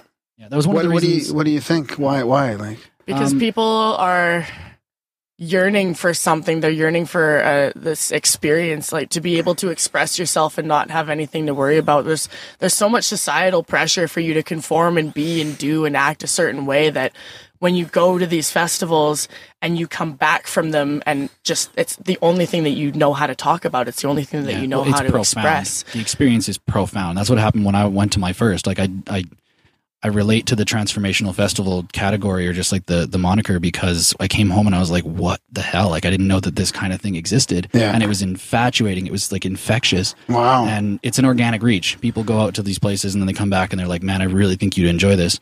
And like, just our first Shambhala, actually the first episode I think that I listened to your guys' podcast was the one that you did with Jamie Janover. Yeah. And, I was going to ask you about that too. Yeah. So one of our first Shambhala, we wandered in one night into a geodesic dome in the back of one of the stages that was hosting workshops, and Jamie Janover was hosting one of Nassim Harriman's workshops. Can you remember like how I do. Our minds were like ripped to shreds. Like this is our first festival. I've never seen anything like that. Sitting here like listening to Jamie Janover talk about this quantum theory and like the fabric of the universe and all these. Like, and we'd never even really been exposed to anything like that before. And getting up and walking away and just being like, wow. What even was you, that? You get that feeling like, I see why everybody's been saying like, you got to see this. You got to get out here and experience this. Yeah. And then the music, you know, like I remember the first night that the sun went down and the music and the stages started to light up, and Shambhala's on a much higher level production than a lot of Astral's catching up in terms of like stage production, but Shambhala's through the roof. So like the first night I remember just being in the crowd watching what was taking place and just being like dumbfounded. It's like, I can't believe this has been happening all this time and I didn't know about it. Yes, exactly. And that's kind of the way I felt, because I was like, this is a full audio visual experience. Like you're feeling it in your bones and you're looking at this. It was pretty crazy. Shambhala is interesting though, because like they release like you show up and you get in line and you pay an extra $80 to get in the early day so that you can get in and like get decent camping spots that are in the shade and stuff, because it gets hot as hell out there. And they open the first 2 stages on the Thursday night. So there's only 2 stages running, and then they open the rest of them.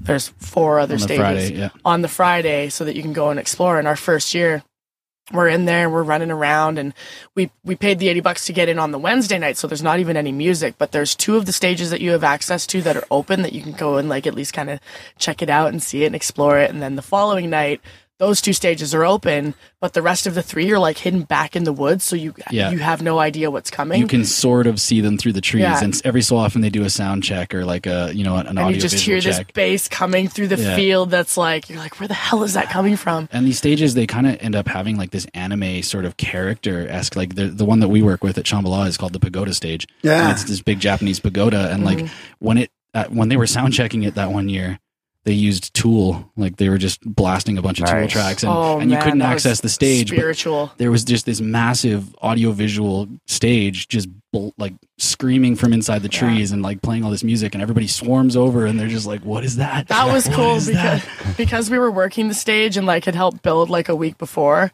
It was I think it was Colin that like went up to fucking whoever it was that was running the sound checks, just like, you need to play Tool, you need to play Tool. Only the people who are a part of the crew are allowed to like be in there, obviously, during the sound check. So you see this massive crowd of people come up because they're like moths to a light. They're like, oh, bass, what's going on?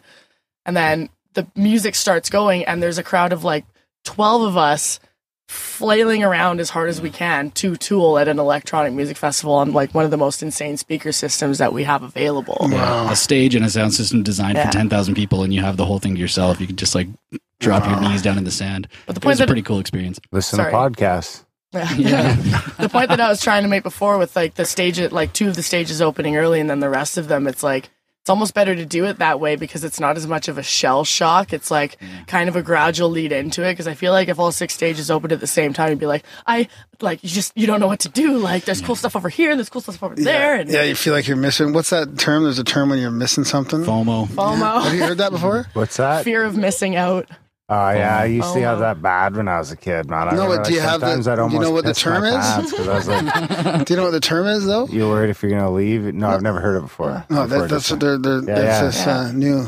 Fear of missing out. That's what the kids are saying. I don't want to call you kids, but I know that though, and I can see it in my kids now, where they're like, they don't want to do it. They feel like they're missing something if they just go to the bathroom for a minute. What you get like when you're on the main stage and you're thinking there's something going on in the other 3 stages and you don't know what to do. Fuck, we're such an ADD generation. Like everything, we have information available to us at any given point in time. You want an answer, you Google it on your phone. Like instant gratification. People using what's the dating app, Tinder or whatever. People just swiping left and right like they're shopping for humans at the grocery store, just instant gratification. So when you're not constantly fed that stimulus, when you have to go to the bathroom for a second and something cool's happening, you're like, what the hell am I doing with my life? Like, well, that's when you have the iPod inside the toilet where the magazines used to go. That one stays in the bathroom. Gotta disinfect it every once in a while. Yeah, it's like the book, like the Seinfeld where he brought the book in the bathroom, and they're like, you bought that one, bud.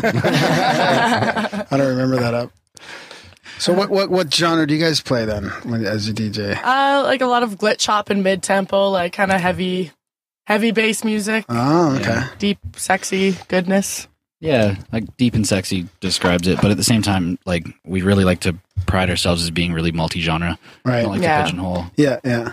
So where will you play next? Where's your next event? I'm playing on New Year's. Yeah. Like the next event Ooh, that I don't do New Year's.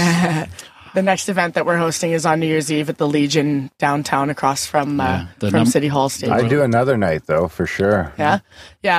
Probably the next one after that we'll be doing is probably in February. Yeah. Well, actually, I think it was when Jesso was on here. He invited. You said you went to the psychedelic semi-formal. Yeah. And I realized I was like, shit, I was there, and I guess I didn't. Oh, yeah. Did you speak there? No, I didn't. Okay. No, I was there for the party after. Yeah, I wasn't there for the workshops. Yeah. But I already denied I left James before the party New Year's, started. so I think he'd be James would be jealous if I went to another show after. It's okay, we don't have to tell him.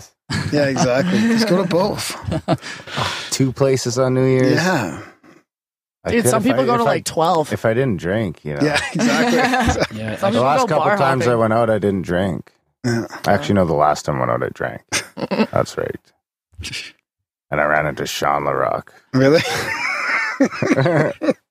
He's a night ruiner. Oh, that's hilarious. Sorry, Sean, if you listen.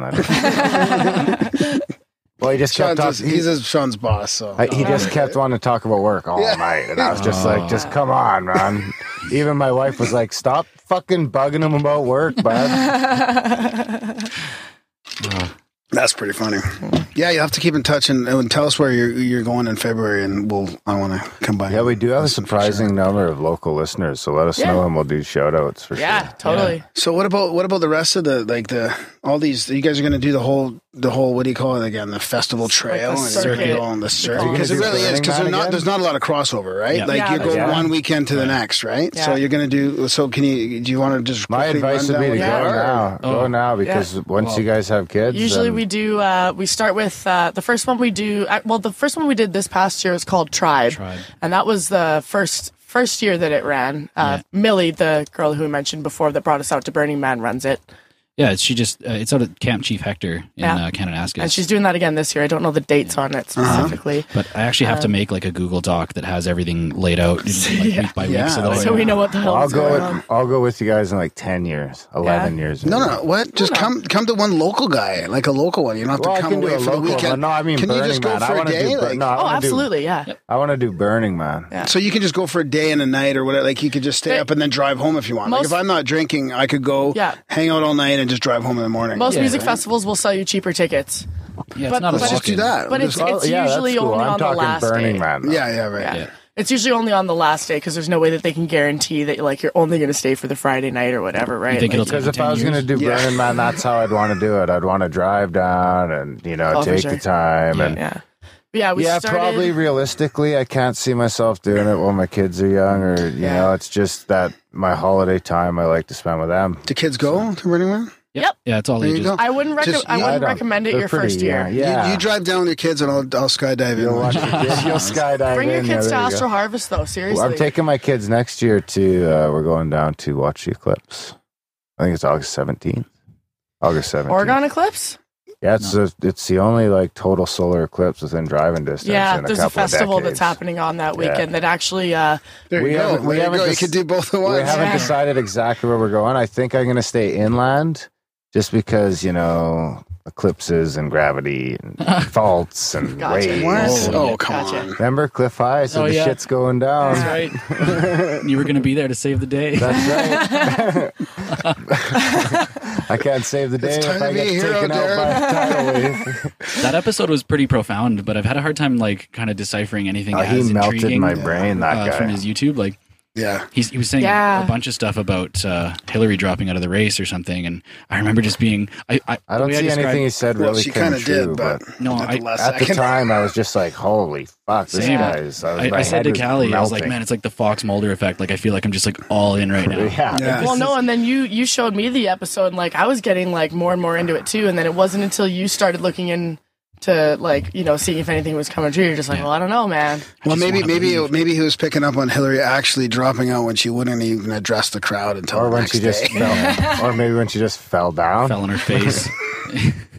There's some hate mail. But anyway, sorry about that. we start. So what's after Tribe then? After Tribe is Inshallah. Inshallah is a really beautiful festival. Inshallah, right. If you want to, like, if you're into, like, the spiritual and, like, the workshop stuff and, like, psytrance and stuff. Yeah. Very, like, the most perfect festival to bring your kids to. Yeah. It is so family friendly, like, not a lot of, like, drug culture and presence. Like, marijuana is one thing, but it's not, like, it's not a party. That's a medicine. Marijuana's a medicine. Exactly.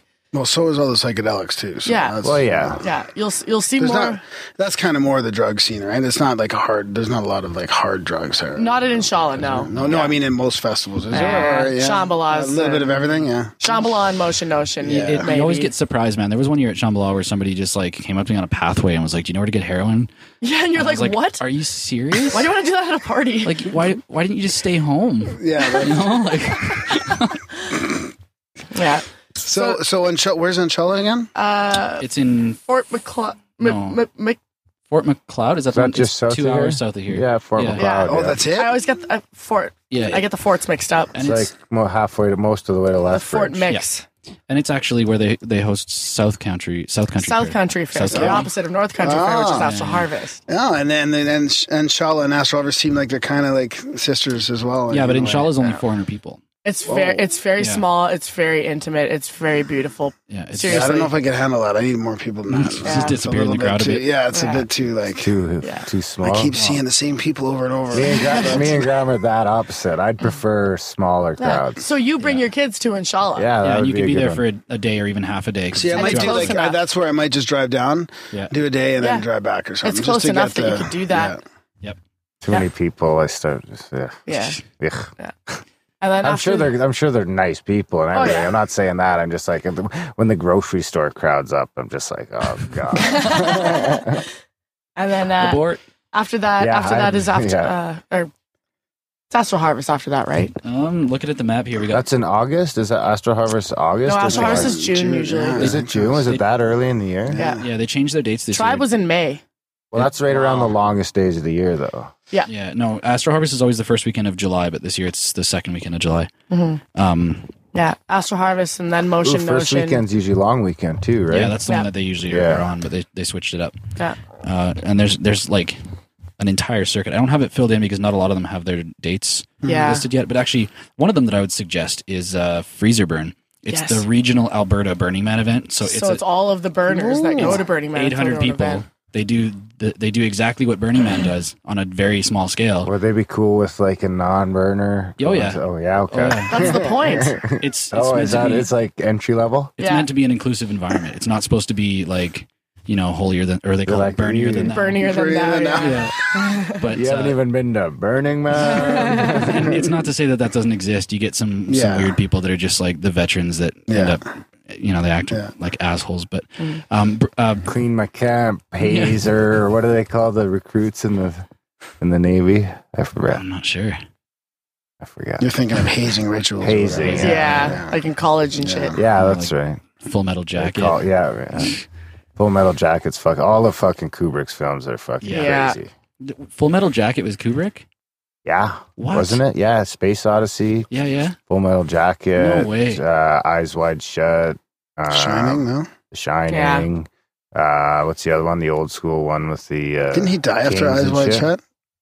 I heard some conspiracy recently about Eyes Wide Shut and how Clockwork Orange. Yes. Oh, that was it. Yeah. That had a pretty profound effect on me when I was a young kid. We just rewatched that. Yeah. Like the only other time that I saw that movie was when I was like super young and ripped on acid and like didn't actually remember a lot of it. Probably for good reasons because you don't really want to watch that movie in a tender psychedelic state. Yeah, no. Pretty well all the Kubrick shit is pretty epic though. Yeah, I just threw on 2001: A Space Odyssey the other day when we were hanging out, just like without the volume because I love the intro. Yeah, and the monkeys start fucking beating each other. Well, with that's a 2+ hour movie with like 25 minutes of dialogue. It's like an art piece. It's meant to be just super visual and like. Well, and the first time that you showed it to me, like I remember first of all having my mind blown at the end with the whole like starseed child thing and. Yeah. That whole concept, and then like we sat on the internet for like a good couple hours just like looking up theories as to like what the hell that's supposed to represent. That's one of the cool things about maybe that it doesn't film. represent anything. Maybe it's just this crazy art piece that's meant to make you think. Kubrick said that if it's not meant to have a meaning, He was like, I kind of envisioned that film being like the Mona Lisa, where like if the Mona Lisa had a description underneath it as what she was thinking while she was standing there, you know, like it would kind of ruin the allure of how the imagination. I was just practice for the fake moon landing. Yeah. I just never understood why anybody questions what the Mona Lisa's thinking anyways. Why was that a thing? Maybe I've the never artist actually stood in front of it and she was probably like, these motherfuckers aren't paying me enough money. This is the worst fucking 3 hours of my life. Hurry up already. Yeah, no doubt. I'm fucking so hungry right now. All right, let's finish off this list before I forget. So motion, where does Freezer Burn fit into that? Do you know? Oh yeah, Freezer Burn's more at the beginning. Yeah, it's okay. I think it's the weekend before Inshallah. Yeah, so that's in between Tribe and Inshallah. Okay. They all usually tend to fall in the same line. Yeah, and it's only up in Pinoca, so it's only. So it's like every weekend, boom, boom. Yeah, yeah, it's pretty intense. I hear in Australia that the circuit is so like intense that you can actually circle the entire island all the way throughout the year. Wow, just go from a festival to festival. Yeah, because they don't have to worry about this crazy winter that we have. Yeah. Just stay out of the middle and stay out of the ocean. Right. Yeah, and then after Motion Ocean. We did Pirate Party after Motion Ocean, but that one's in Montana. Well, that sounds fun. Do people dress up like pirates? Absolutely. There was a dog walking around with a parrot on its back, We met a real life lemur. Oh yeah, there was a lemur there. Yeah. It was the weirdest like spectrum of pet animals that everybody had there. It was awesome.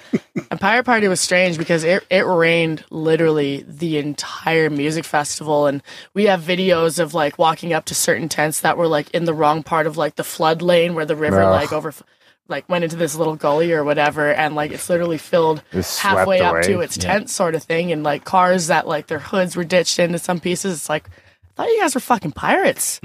Sail the seas. Wow. Yeah, the river breached and it turned into just like a little bit of water just wipes out the pirates. Yep. And then after that was Shambhala. We go out a week early and build.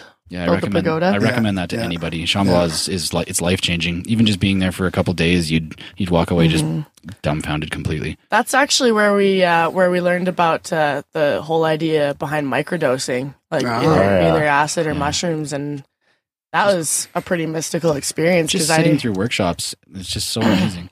Yeah, I have a hard time with psychedelics. They hit me pretty hard, and I get pretty uncomfortable. But we can't put that on the air. Yeah.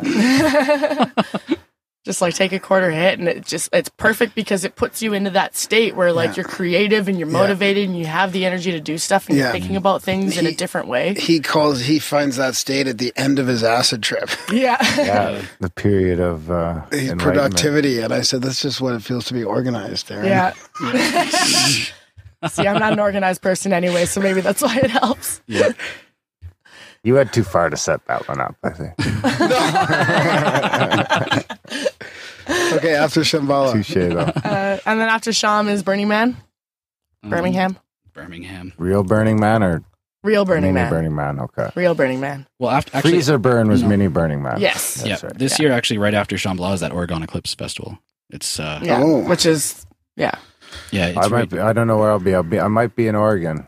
But I might be in Kansas, but I'll probably be in Oregon. Oregon's so beautiful. I saw the map. Oregon's awesome. That's where I'm going to. If I had enough money to get a little piece of land and fucking go, that's probably where I'd go at this point. We got made fun of for calling it Oregon.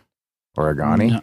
No. We were calling it Oregon. Oregon. It's like when people say Calgary. You're from Calgary. Yeah. It's the same thing. Calgary, So it's basically just goes Shambhala, Oregon Eclipse, Motion Ocean, and Burning Man all back to back this year. Wait, Motion Ocean's after Shambhala this year? Yeah, Motion Ocean had to move their dates too. Oh wow! Oh, we're not gonna catch Motion Ocean because we'll be leaving for Burning Man. Yeah. And then is Burning Man the wind up? No, Fozzie Fest. Yeah, you Fozzie guys. Fest. Oh, I heard about that too. Houseboats and it's a festival out in Kukanoosa. Yeah, it's on Lake Kukanoosa, and the festival grounds is the Big Springs campground. So one of the cool things is like one of the stages is actually on the beach. And during the day, they project the music out onto the water, so you can be on your houseboat sitting in your the whole lake. right on the hot tub and like in front of the stage. But then at night, they get shit from the neighbors, the landowners, for like putting too much sound out in the water. So I heard the cops clamped down this year or something like that. Yeah, they did. Yeah. It was the RCMP. They had an an issue with they didn't think that the response time getting down to the location where they were hosting it was going to be quick enough. So they were like, we don't want to have too big of a party. So they denied them their special event license. So they made it super small. Yeah. Right. So, but I heard it's changing this year and it's going to be better or something. This year they are. They're working on it. We sunk our houseboat last year. Oh yeah. Jesus, really? Yeah. Oh, we had 50 people on it, and we decided to try. It didn't sink, but we decided to try and go out onto the water. We had some speakers on the top floor, and we had some. We were just going to do a Saturday party, and we couldn't get the houseboat off the shore. It was grounded because there was too many people on it. So also the level of the lake was changing. Yeah, but somebody was just like, well, everybody to the back of the boat, and we can get the boat off the water. The engine is. So everybody went to the back, and we get the boat off, and then all of a sudden we start going, but it just starts going underwater and starts. And Never to the front of the boat. People on the houseboat beside us were like, "You're going down." Well, and it was funny. Did everybody manage to go up to the front and then balance it out? We had people jumping off. No, what happened was everybody's too afraid to jump off because it's like, oh my god, I'm wearing these special festival clothes. I don't want to get wet. It's like if you don't get off the fucking boat, you're gonna get wet either way. Yeah. There was one person when they first started freaking out, they ran over to one window and they're like, oh my god, we're taking on water. So everybody runs over to the exact same window to witness. Like, oh yeah, we definitely are. Yeah, it was bad. Yeah. We flooded the motor, and then we couldn't drive back. Once the back dipped under the water, it flooded the motor, so we couldn't then drive back. So we're just drifting. And luckily, we didn't go too far. We were able to throw the mooring ropes back to the shore and have people pull us back. And the last thing you want to do when the engine's flooded is start turning the key because it fucks a bunch of stuff up. And I know this. I've been boating with my dad before. He used to have property out at Lake McGregor, down by Vulcan, and so I knew enough about boats, which is why I was the driver and I was the captain of the thing. But the 30 seconds that I walked away from the helm to go and try and find Tanner, that's what happened. Are you seeing what's going on? There's drunk people all fucked up, pushing buttons and turning the key, being like, oh no, I know how to fix this. We didn't lose our damage deposit. That's the thing that counts. Plumber was our captain. Really? Yeah. Oh yeah, I could see that. It was a gong show. Oh, I know. I had a bit of a houseboat gong show when I was young. I came back with a bunch of fucking toilet paper, duct tape to the bottom of my foot. Fell off the boat in the shallow part and cut my foot on a rock. We threw all the chairs off the top for some reason. We lost all the chairs. The neighbors gave me some mushrooms, and then it was just fucking super weird because there's just fucking 1,000 people on the beach wandering around, and I'm just like, holy fuck. Yeah. I think the worst part about having a houseboat as a music festival is the fact that they don't lock. They're meant to be accessible for family vacations. So you go to a music festival where everybody's just drunk off their feet. And you're responsible for it. And you're responsible for it. You walk away. There was a couple times. There was one time. It was kind of early in the morning. I had come back and there was a bunch of people sleeping on the pull-out couch and in their respective beds and stuff. And this fucking guy comes in, super blonde hair, ultra naked, ultra can't talk, and just finds his way onto our boat. Just be like, no, I know the owners. And I'm talking to him, being like, pretty sure you're talking to me right now. Yeah, it's kind of one thing that I took away from it was don't get a houseboat at a music festival, because when you rent a houseboat vacation, you want to enjoy the houseboat vacation, and when you're at a music festival, you want to enjoy the music festival. And if you get both at the same time, you only get half of each. So it wasn't really worth it. Also, you want to sleep, and when you want to sleep, there's no guarantee that anybody else, the other 17 people that you're sharing space with, want to sleep. Actually, there's a guarantee that they don't. Exactly. There's a guarantee that there's no good There's time a hot to sleep. tub on the roof of it. People are stomping around, and Never again. Never again. We'll gladly get on somebody else's houseboat. I found it hard to sleep when I was on my own at the festival. Oh my god! Where did you camp at Astral? Just south of, just past the main stage, kind of when you come into the parking lot. Pretty close to that area there. Okay. Mm-hmm. Yeah.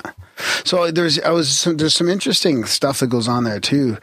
This one of my friends was friends with these people that were doing there's their own little event. So there's not only workshops from the festival, but then people that travel around. I'm sure you probably even know those people that go to all these festivals with a bus, and they set up this big tent. They do this joygasm thing where we actually did a podcast. Yeah, one of the podcasts that we did at Inshallah was with the kids from Joygasm. You're probably talking about that white bus? Yeah. That was Sky's bus. Yeah.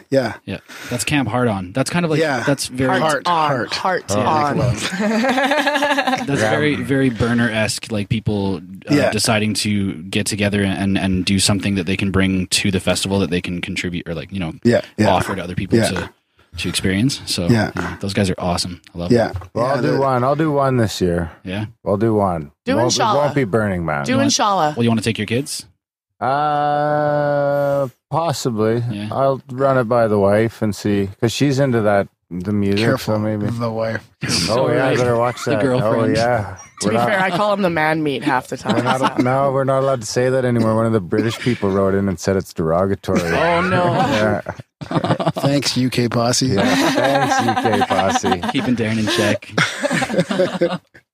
Actually, that podcast that we did with them in Inshallah was pretty hilarious because Tanner and I, we talk shit to each other. We talk to each other. We talk shit to each other all the time, and it's not meant to be derogatory. This is just how we relate to each other. And I can't remember what we were talking about. Oh. She complimented our dynamic or something like that, and I just looked over. I was like, he's a piece of shit. Don't listen to him or whatever. And she shoots me this look like, are you okay? Is there something that you guys want to talk about? Just got really awkward all of a sudden. So tell them a little bit about the Joygasm experience, because it's really interesting how, and it's hard because I don't know, I'm from the environment where you still have a hard time dancing without feeling all self-conscious, or you go in this group of people and it's basically you get everybody laughing so much that you have this ecstatic experience through laughter, right? I think it's kind of it stems sort of from the tantric thing where you can bring yourself to some sort of energetic orgasm without the sense of touch and through other means. And the Joygasm, I've never actually done the workshop with them, but we talked about it, and it sounds just like it's built on just the infectious vibe of the hardest you ever laugh is when you're with a group of people that are all laughing, their sides are splitting, right? And it's that kind of experience. You just kind of exponentially build off. And, I mean, shit, if sneezing is likened to an orgasm, I'm sure that experience when you're laughing so hard that your sides are splitting and you can't hardly breathe, that's got to be somewhat. You should start a Joygasm bus. Also, people be lining up. Yep. Yeah, it's interesting. Yeah. Graham goes to jail. I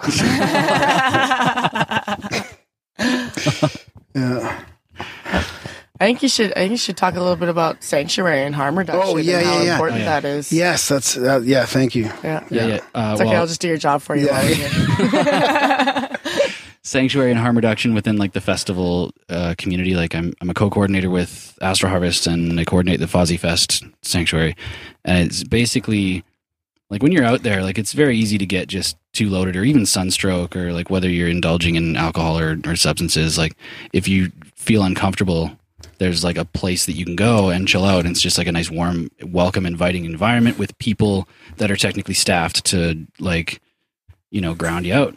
Be there with you through the experience. Talk you down. Yeah, especially we've all had a friend that was took some mushrooms or something and tripped right out, right? Or been that friend. Yeah. But people that work sanctuary and harm reduction kind of thing, they're the type of people that their character is drawn to that.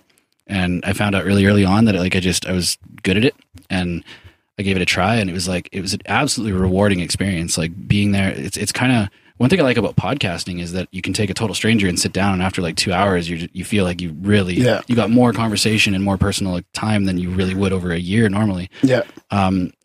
Take that and put it on steroids, sitting with somebody trying to get through a psychedelic distress situation, and you're there, and you're the voice of reason, and you actually help them kind of get through that and feel better and start to because if you have a good friend to help you through it, it changes everything. Yeah. So it's a really interesting experience, and it ends up when I got into it, it was all I wanted to do. Even when I wasn't working or on shift, I'd be there, kind of just. I'd have to give him shit and pull him away. It's you're not working right now. Come dance, come hang out. But it showed me an entirely different side of the festival culture. Immediately, I was just so drawn to being able to contribute to the whole experience rather than just be a consumer of the experience. Yeah. And I felt that was kind of my trade. And you meet the most amazing people working that trade as well. You just find those people that are, I find that the type of person that can help somebody else through a trip, or even just somebody that's sunstroked or emotional or crying because their friend, got mad at them or something. Yeah. The type of people that can ground someone like that out are the choice kind of people you'll ever cross paths with. So meeting a bunch of people like that in one space, you make the most amazing friends. It's just it's such a family, such a tribe. You probably know my friend Nicolka. Pestova, maybe? I think she was doing Shambhala's. Shambhala there's like a whole 75. Yeah, 75 people that work sanctuary there. Saturday night, there's 17 people on shift at a time, like during the power hour. So, like, I've worked Shambhala Sanctuary 3 years, and it's hard to meet everybody. Wow. It's tough. Wow. Yeah. What about talk a little bit about like the actual harm reduction project? Yeah, harm reduction. And Party Safe. It's kind of a sensitive subject because one thing that Shambhala really pioneered the whole festival culture community with was drug testing. And like the cops hate it, the RCMP hate it, but like everybody knows that people go out there and they screw around with ecstasy or, like even just whatever you find out there, which is almost too many different variations now. Right. It's like, just keep it simple, guys. Yeah. But Shambhala promotes, like, there's a group called Anchors, spelled with a K, and they offer completely judgment free. Like, if you want to walk in and just like throw your whatever you've got on the table, we'll put it through our reagent tests, through a mandolin or a marquee test. They have a certain protocol, like you have to be able to put it down on the tray. Like, they can't touch it at all. Like, no tweezers. They can't handle it they because that would be trafficking. Yeah. But they can actually tell you right off the bat, it's like, this isn't what you think it is. Like, this is testing or showing up as I see what you mean. So it's like pre-testing. Yeah. So and then if it shows up as something harmful, they can. It's harm reduction. It's trying to like make sure to provide a resource for people that are going out to something like that. Yeah, test your drugs, and they actually support that. But the thing is, it's a really gray area with the RCMP right now because they don't like the fact that it seemed, a lot of people think that it promotes being, using drugs. People are going to use drugs either way. Medicines, right? Like, plus, they should be legal to begin with. I mean, we should be able to do this. Yeah, we should have, sovereignty over our consciousness. Right. Like, for sure. I think not in our lifetime, bro. Yeah, it's coming. We won't get our consciousness it's coming. fully in our lifetime. It's coming. Maybe my kid's lifetime. No, it's coming. We're almost there. Yeah. Well, I've been waiting for cannabis to come for 15 it's here. Years. It's here. So. Is it? Yeah. It's like I just can't quite reach it yet. Well, like, and I'm sure you guys have heard of, like in Alberta right now, the fentanyl crisis. That shit's disgusting. There's like 300 people in Alberta last year alone that were overdosed and died on fentanyl. So Anchors, actually, they're hosting a GoFundMe right now. They're trying to raise money to buy a mass spectrometer. And nice. So that they can actually have a laser, like a laser spectrometer and a mass spectrometer, so that they can point that laser at whatever you've got and the entire chemical breakdown of what's there. Our friend Mark right now, like, we were working with him at Fozzie Fest, and he had it at Shambhala as well. He has just like the general spectrometer, so it will shoot into your substance and it will give you the top 2 ingredients that it has, but it doesn't tell you the entire breakdown, I think it was. No, it's just the most dominant 2. But the thing is, like, as opposed to not having that at a festival or even a rock show, whatever, like, people do coke all over the place, like businessmen do. Yeah. It's really No, I mean, everywhere. I had a problem with hard drugs and alcohol, right? So that's why I don't do it anymore, right? Yeah. So I know the feeling of shame when I didn't, like, that was part of my problem with being able to get better is I wanted to fix it all myself, right? Because I was too shameful to tell anybody that it was getting bad for me, right? Because of the stigma and all that, like the coke, and I was like, holy fuck, I can't tell people how bad I am. I got to do it myself. But then the more you try and do it yourself, like you need to be open, I think, in society, or at least to have. Sure. I'm not talking about people like me needing to be open, but it would be nice if we had a culture of openness and where you can talk about that stuff without feeling shameful. And that's what harm reduction is trying to instill. Yeah, so I totally get how that would give work. us the link for that, and we'll put it in the show notes. Anchors and Party Safe. And for the GoFundMe. Yeah, yeah. I think that mass spectrometer costs like $80,000, so they're trying to raise a substantial super expensive. Amount of money. But even the one that Mark has was like what? Yeah, he bought that on a whim, just impulsively for his own collection. It was like $14,000. Wow. Yeah. So what were you saying about like all the harder drugs too? Even because it's even in the it's everywhere. It's everywhere. And the thing is, like, you go out to a festival. The thing that we try and communicate to the RCMP is the fact that, like, if it's not there, then everything that happens anyway. You're not going to stop like people messing around recreationally with substances, right? But if there happens to be drug testing there, guaranteed 25% of the festival is going to walk up and test their drugs, and 50% of those people are going to toss the stuff that's harmful. We've seen people toss them. And as far as like a free marketplace goes, right? They're not going to go back to the people they bought it off of, right? Or there's going to be at least some repercussions from fucking dealing bad drugs as well. There was one year, it was at Astral Harvest, like Working Sanctuary. We're really tight with EMS. We know them really well, and super amazing group of people that worked there. And there had been a number of cases of before fentanyl, it was PMMA. That was killing people just because they were taking too much, and just fillers that people are putting in that are just like dangerous. So they had 3 different instances of people being brought in on PMMA, and the security guard finally goes up to the last person being brought in, just being like, "Look, I'm not going to give you any trouble. I'm not going to give the person who sold it to you any trouble, but you're the 3rd case coming in a pretty crappy situation. I need a description of the person who sold this to you." And he told him it was this dude in whatever clothing, and he walks around led to and us finding him. Yeah, he ends up finding him, and he went up to this guy who's like, same thing, like, "Look, I don't want to give you any trouble. Give me everything you have right now, and I will let you stay the rest of the festival. There are 3 people that have ended up in EMS care because of the stuff that you're selling." And this guy had absolutely no idea. Yeah, and exactly. He was so hurt, Exactly. Yeah, so hurt that he brought this experience upon these other people. Yeah. And so it eliminated that from the experience, and I was kind of So how many people did you potentially save lives? Exactly. As opposed to that kind of thing not being a part of the whole experience. So not all security teams are like that at festivals, though. Like, Well, that's great. Yeah, I could see you being good at that. I could see you like comforting me if I ate too many mushrooms. Yeah, give me a call. I'll give you a call. Yeah. I'll throw you on the bat sign goes up and get to the Igloo. Just like post a picture of like a stick figure with like really long dreadlocks. Like, that's it. Can you help Darren when he's drank too much, though? I mean, he can't even help me when I've drank too much. No one can. When you drink too much, no one can help. It's a whole difference. It's a whole different level of stubborn. Time. You need time. Yeah, you need time. He's got to sleep it off. Yep. I don't have a problem. I'm fine. So Shambhala, I just want to stick with this for a bit because it's really, really fascinating. I'm glad we brought it up. Shambhala started this trend a couple of years back, and then now other people are sort of starting to do it, or like, where do you see this going in the next couple of years? I don't think Shambhala started. It's been a movement that's happened in a couple different areas, like even in the States. Harm reduction? No, and specifically the testing. Well, I would credit that to Anchors, and Shambhala works with Anchors, and I think entirely in Canada, or like. That's a good question. We'd have to look that up. Like, who was the first one to offer that kind of service? Yeah. But I believe, as far as I can tell, Anchors would be the first notable organization to start offering that for Western Canada. Anyway. Yeah, and I mean, like, my first Shambhala was 2011, so I haven't really been involved. Like, Shambhala's turning 20 this year, and I've only been to 5, 6. 25%. That's legit.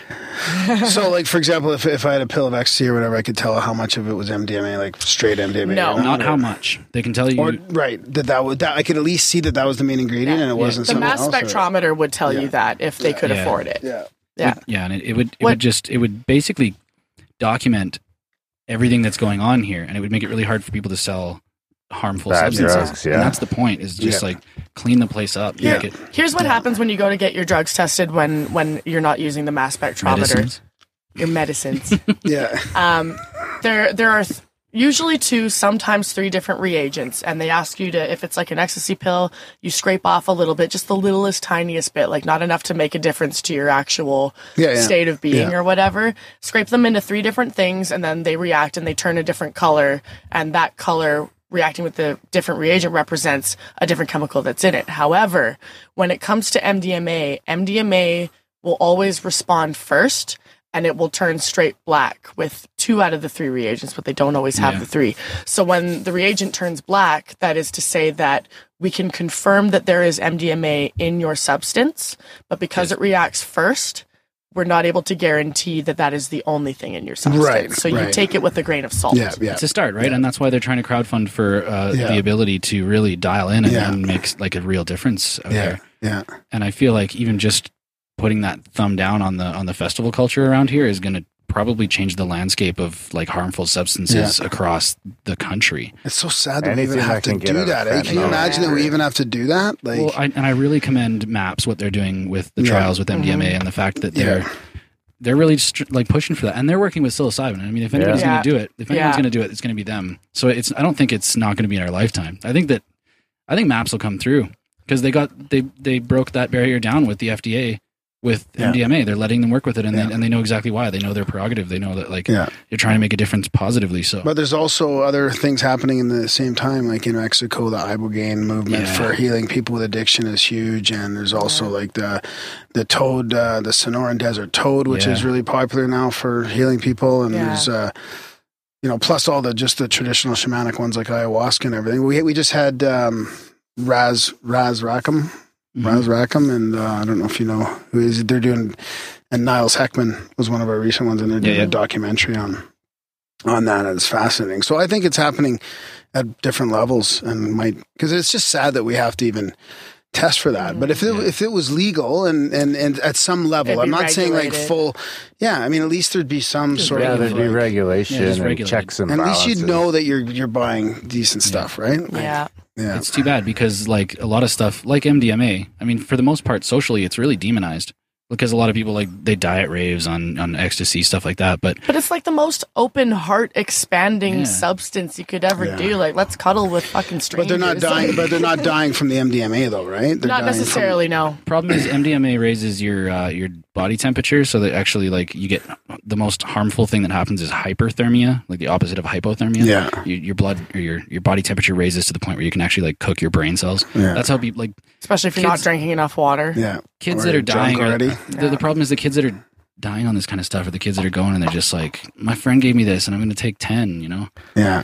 Or the people like with what was happening with PMMA, it's the kids who are used to taking MDMA and think it's MDMA and then they take one or two and it takes a little bit longer for it to hit them and they're like, my drugs are shitty. I should take more because I already bought them. And then they take more and then it hits them and then they die. See, and you can't even talk about this, like this is kids, right? You can't even talk about this with your families or with like parents can't talk to their kids about it. Like Tanner and I we've talked about this before. Like I grew up in such an instance where my parents were like, they really tried to shelter me. Like they found out I was smoking weed.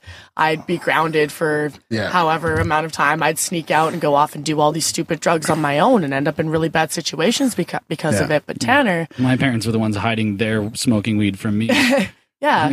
So we've always said that, especially coming from a harm reduction point of view, is that like, you know, when we do end up having kids, we're not going to be the ones to introduce it to them. But if they find it on their own, the least we can do is teach them how to do it properly. And they should be feeling like open to talk to you about it. Right. Exactly. Yeah. So because both your situations were opposite, but they weren't both. They probably both weren't necessarily healthy, right? Yeah. I mean, or as healthy as they could be. Yeah. Yeah. I mean, I feel like I think I could have approached my parents and talked about it, but I don't think I like. That's the kind of parent I hope to be. Yeah. Yeah. Just see what happens when well, and like high school starts. The more it's the same thing with talking about like, you know, harm reduction in general. Like the more that you try and pull a person or a child back from doing something, the more it makes them want to rebel. Like people are going to be finding these drugs anyway. The least you can do is provide this service for them to make healthy choices. Yeah. Your kids, if they find drugs, they're going to find them anyway. Yeah. The more you hold them back, they're going to be running away from home and doing them very, very irresponsibly. Yeah. Yeah, and then so what's happening with the fentanyl thing lately? Like it seems like there was just a huge bust recently. There was like a multi-million-dollar bust that just happened. Unfortunately, which is good. It's basically just like prescription heroin or morphine, right? It's an opioid, but like 100 times as strong. People are getting it with their heroin and their oxys and their coke too. I hear cocaine. People think they have cocaine and it's in there. Yeah. What? They what? Yeah. Yeah, mix it in with blow. Because it's a cheap additive, I think, is what it is. Right? You can add it to shit and it fucks you up. That's the biggest reason why like something like Anchors is valuable, because like drug dealers generally are just like, oh, I've got this random white powder over here and I need to make money. I'm just going to throw it in here and sell it as something else. Yeah. You know, you get like these really horrible people that are, and they don't even think about what they're doing. And then 26 people die the next week, right? It's a savage market. It's like it's not a safe and no regulation. That's what prohibition. And imagine, and this is all coming from prescription drugs as well, right? Yeah. Not all of it, but I mean, fentanyl that shows you how like oxy and fentanyl. Actually, I did just read an article recently about like fentanyl, and one of the companies, I can't remember what the company was called, but now like 3 to 5 of like the main players in the company are now being they were recently arrested because they were purposefully over prescribing like the fentanyl that they were selling was like a sublingual spray, so you put it under your tongue after you spray it. It was intended for cancer patients, but they were twisting the prescription and telling doctors to overprescribe it for things as simple as back pain and neck pain and arthritis and stuff like that. And it was really fucking people up to, encourage their own profit. Big pharma. Yeah, holy. It's the mindset of big pharma. Biggest drug dealers in the world. Yeah. That's terrible. Yeah. But I have to relieve my babysitter. Yeah. We should, Is that 2.5 hours we did?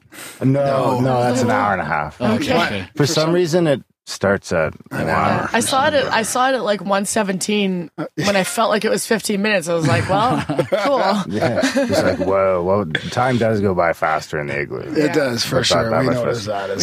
So where can our listeners find your podcast? GenesaProject.com. Yeah, we have everything hosted on our website on GenesaProject.com, but you can search it on iTunes and Stitcher and all that. It's the Genesa ThoughtLab podcast. Okay. And we'll link to that for sure. Cool, thanks. We usually the stuff that we cover is a lot of like festival-based music culture, but we've also had a couple of episodes sitting down with people who were very knowledgeable in Bitcoin, and we sat down with James Jesso the other day. That one probably won't be released for a while because we have such a backlog from festivals.